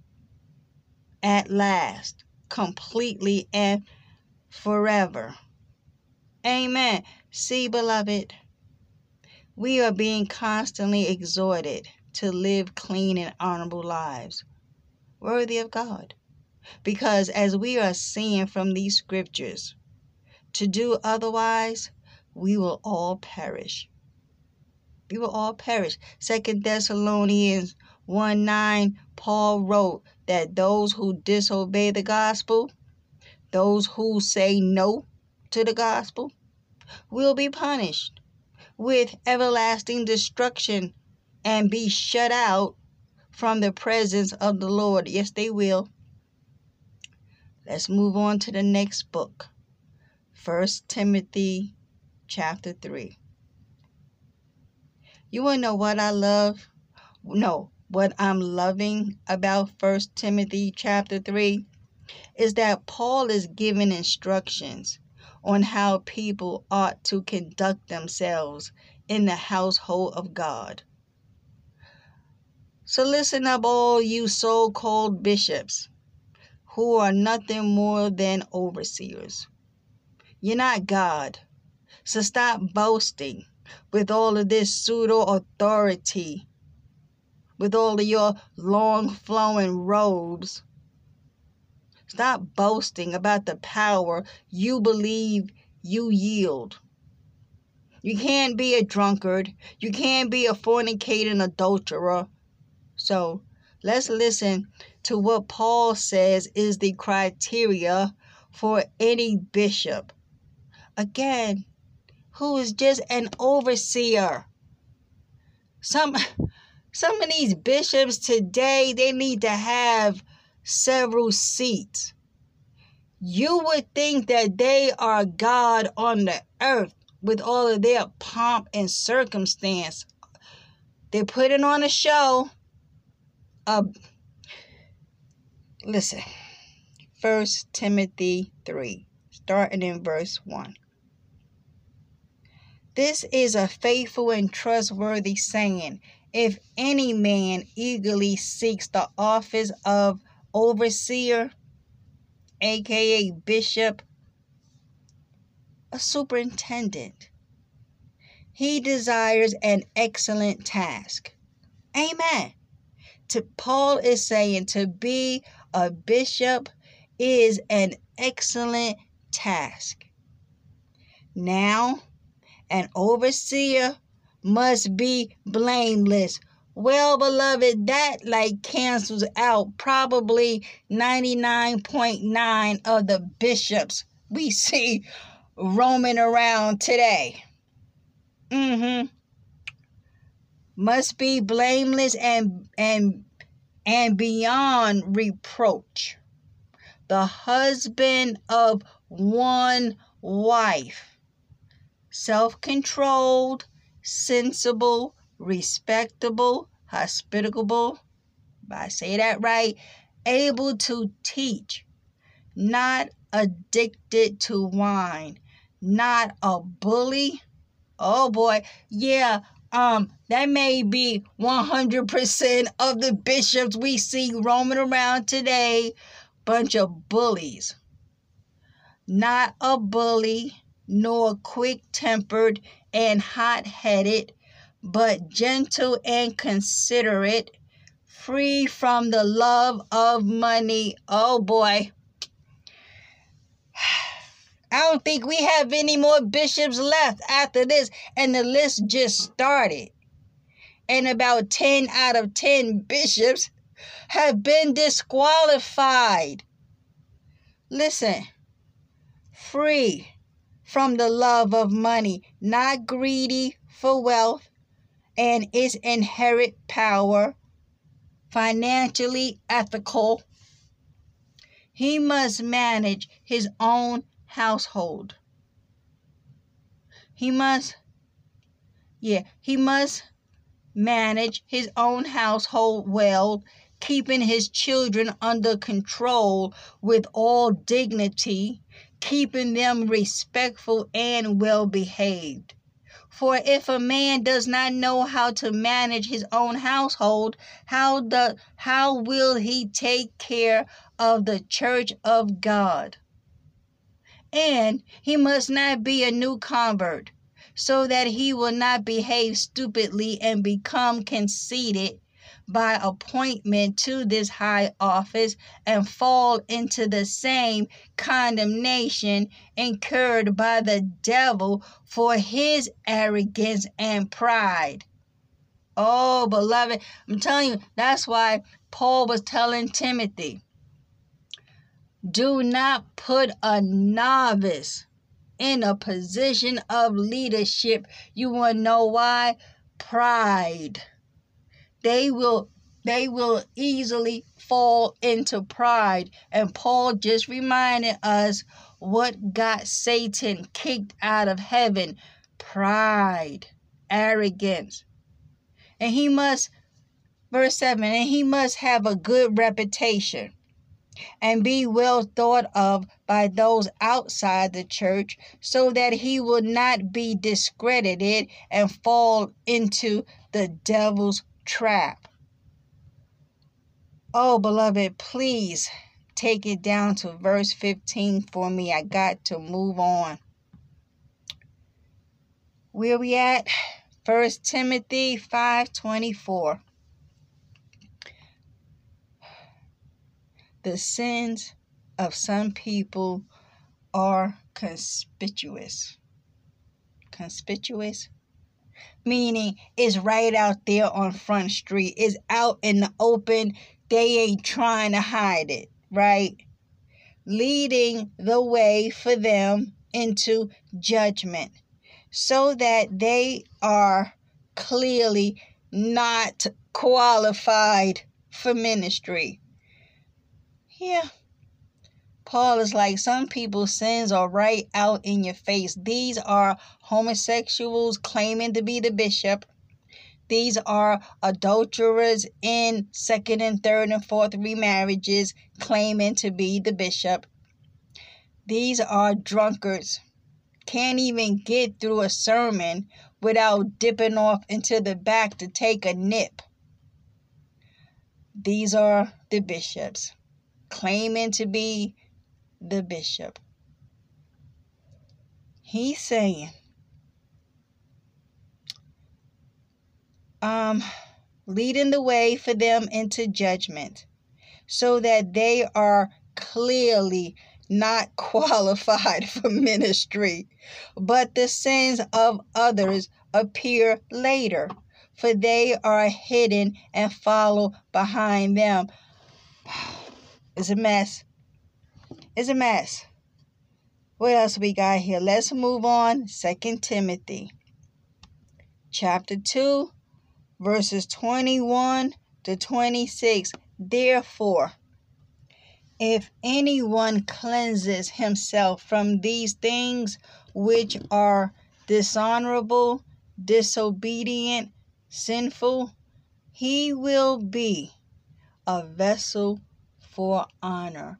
See, beloved, see what the benefit is when we cleanse ourselves from things that are dishonorable, disobedient, and sinful, because for then we will be vessels of honor, sanctified, set apart for a special purpose. My hand is raised. I'm a witness for Jesus Christ. This is true. It's true.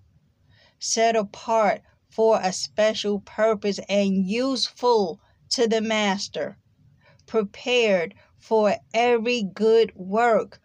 Run away from youthful lust. Pursue righteousness, faith, love, and peace with those believers who call on the Lord out of a pure heart. Amen. You know what that reminds me of? 2 Timothy 2:19. Let everyone who names the name of the Lord depart from iniquity. Amen. Run away from youthful lust. Pursue righteousness, faith, love, and peace with those believers who call on the name of the Lord out of a pure heart, but have nothing to do with foolish and ignorant speculations, useless disputes over unedifying, stupid controversies. Oh, beloved. Yeah. Let's move on. 2 Timothy 3:1-5. No. Just gave y'all that. Titus. We are almost there, beloved. Almost there. Hang in there. Titus 1:15-16. To the pure, all things are pure. But to the corrupt and unbelieving, nothing is pure. Both their mind and their conscience are corrupted. They profess to know God, to recognize and be acquainted with Him, but by their actions they deny and disown Him. They are detestable and disobedient and worthless for good work of any kind. Oh, beloved, may this not be counted among you. We must be pure, putting away anything that is corruptible. Our minds and consciences cannot be corrupted. We can't be hypocritical liars, claiming, professing to know God, to be acquainted with Him, but by our actions we deny and disown him. Oh, God forbid, beloved. God forbid. May this not be so in your life, claiming that you know God, but by your actions, you deny and disown him. And you do that by staying in these homosexual, triangular, lesbian affairs and the like. Continuing to be a lying thief. Continuing to be idolatrous. You don't know God, because trust and believe, if you knew the true and living God, you will walk in the fear of the Lord. Amen. Titus 3:3-7. For we too, you know what? I love it how the New Testament keeps us in check, so that we don't fall into self-righteousness. It reminds us, excuse me, it reminds us constantly, so that we don't get our heads all puffed up. For we too once were foolish, disobedient, deceived, enslaved to various sinful desires and pleasures, spending and wasting our life in malice and envy, hating one another. But when, hallelujah, the goodness and kindness of God our Savior and his love for mankind appeared in human form as the man Jesus Christ, he saved us, not because of any works of righteousness that we have done, but because of his own compassion and mercy, by the cleansing of the new birth, spiritual transformation, regeneration, and renewing by the Holy Spirit, whom he poured out richly upon us through Jesus Christ, our Savior, so that we would be justified, made free of the guilt of sin by his compassionate, undeserved grace, and that we would be acknowledged as acceptable to him, made heirs of eternal life, actually experiencing it according to our hope is guaranteed. Amen. Oh, beloved, I looked over the book of Philemon, and I didn't see anything about not inheriting the kingdom of God, but that's a good book about forgiveness and restoration. It's truly a good book. Hebrews 10:24-31. Let's get to it. Okay.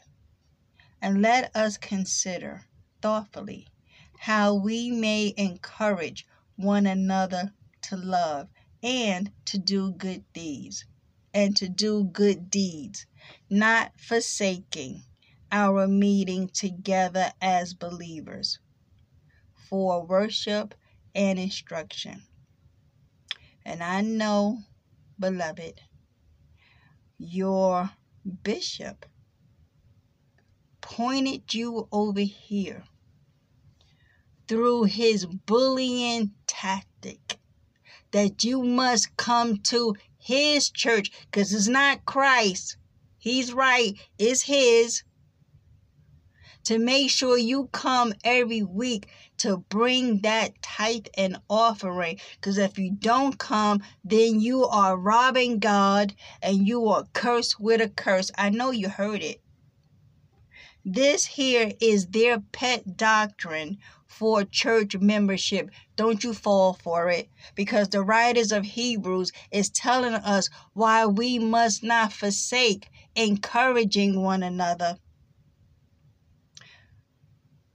spurring us on to love and to good deeds, and that we shouldn't forsake meeting with one another. You want to know why we shouldn't forsake meeting with one another? And it doesn't necessarily have to take place in somebody's apostate church. Right now, what we are doing is fellowshipping. And there's a purpose for this fellowshipping. And the writers is about to tell us why we shouldn't stop this fellowshipping. You want to know why we shouldn't stop? Not because God is going to curse us with a curse. No. It is because, what it says here, because we see the day of Christ's return approaching. So in love, we do what we are doing tonight or today or this afternoon, whatever, whenever you are tuning in. We are doing this expressly for one reason: to keep us sober-minded, that Christ Jesus is on his way back. So in love, we may need to rebuke. In love, we may need to say, that way of living, it doesn't please God. What you are putting into your body doesn't please God. You are actually walking in idolatry. You are walking in homosexuality. You are walking in covetousness. You got murder in your heart. You got lust in your heart. So, we fellowship because we know, we see the day of Christ's return approaching. Because there's a reason for this fellowshipping, is to keep each other accountable. Because verse 26 sheds the light on any deception or misconception we have about the day when Christ returns. For if we go on willfully and deliberately sinning, beloved, I love this.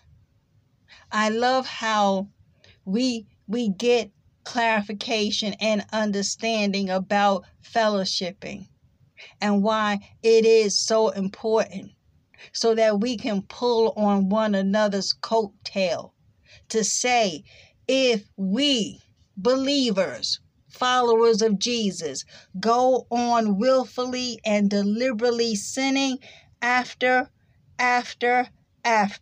receiving the knowledge of the truth, there no longer remains a sacrifice to atone for our sins.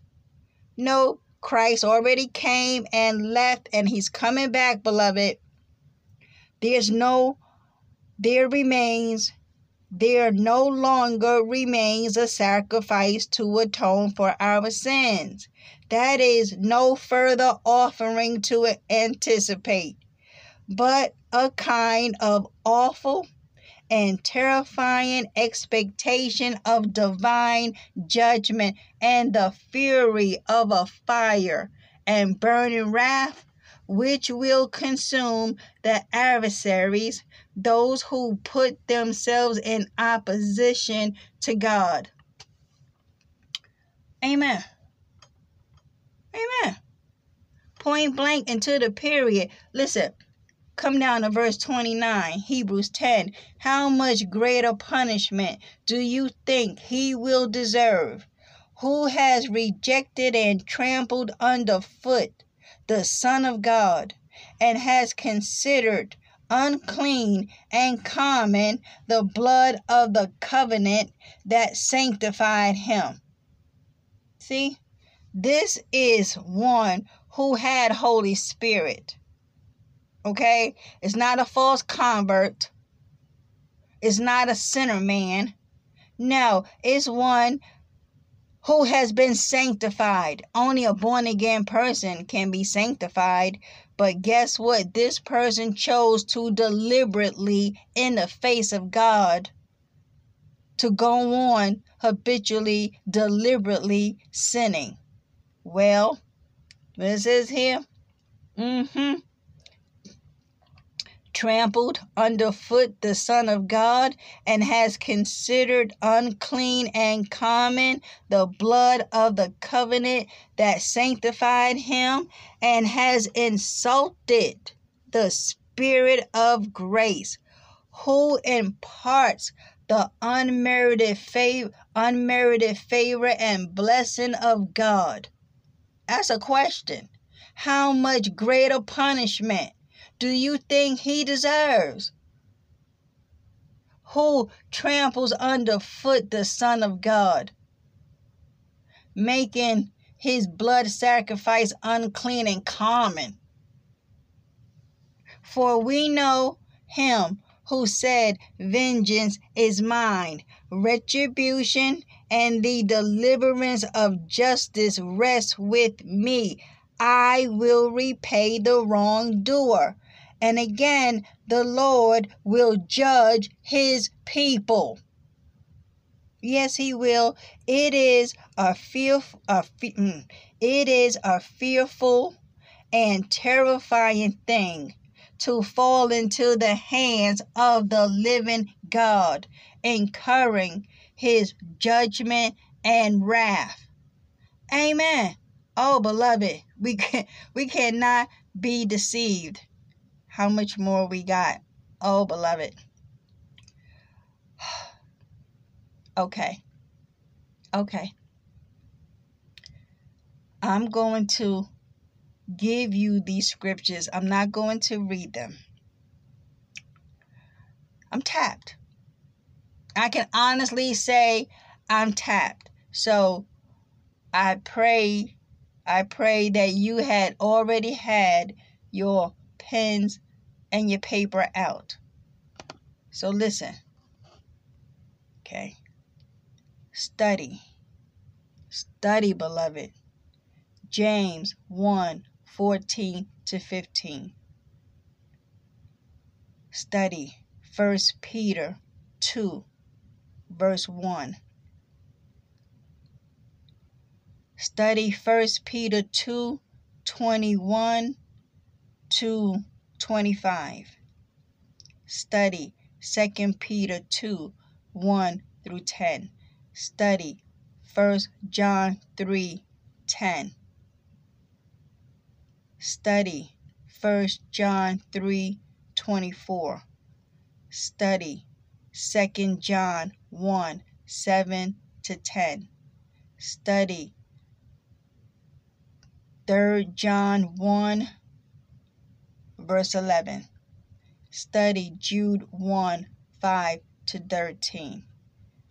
Study Revelation 20, verse 10-15. Amen.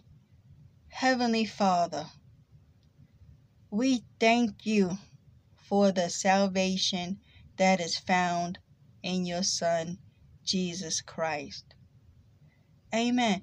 2 Corinthians 3:17. Now the Lord is the Spirit, and where the Spirit of the Lord is, there is liberty, emancipation from bondage, true freedom. And we all, with unveiled face, continually seek, as in a mirror, the glory of the Lord, are progressively being transformed into his image from one degree of glory to even more glory, which comes from the Lord, who is the Spirit. Thank you, Father, for being our Heavenly Father.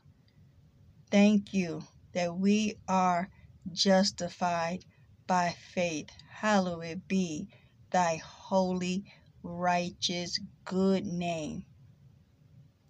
I pray for the strength and wisdom for your children to walk in your ways and to share your message of hope with others. I ask for your protection from the snares of the enemy and the temptations that lead to destruction. Help us, Lord, to live in a manner that reflects your love and light, so that we may one day dwell with you in eternity. In Jesus' name I pray. Amen. Amen. Glory be to God. Thank you, my Lord and Savior. Thank you. Bless your holy name. All right, beloved. I'm tapped. It is going on midnight my time, Texas Central Time. Ooh, beloved. Repent and believe. Stop sinning and turn back to God. Bad company corrupts good morals. Come to your senses as you ought and stop sinning. That's 1 Corinthians 15:33-34. And Lord willing, beloved, until next time, I shall be speaking to you all soon. Praise the living God.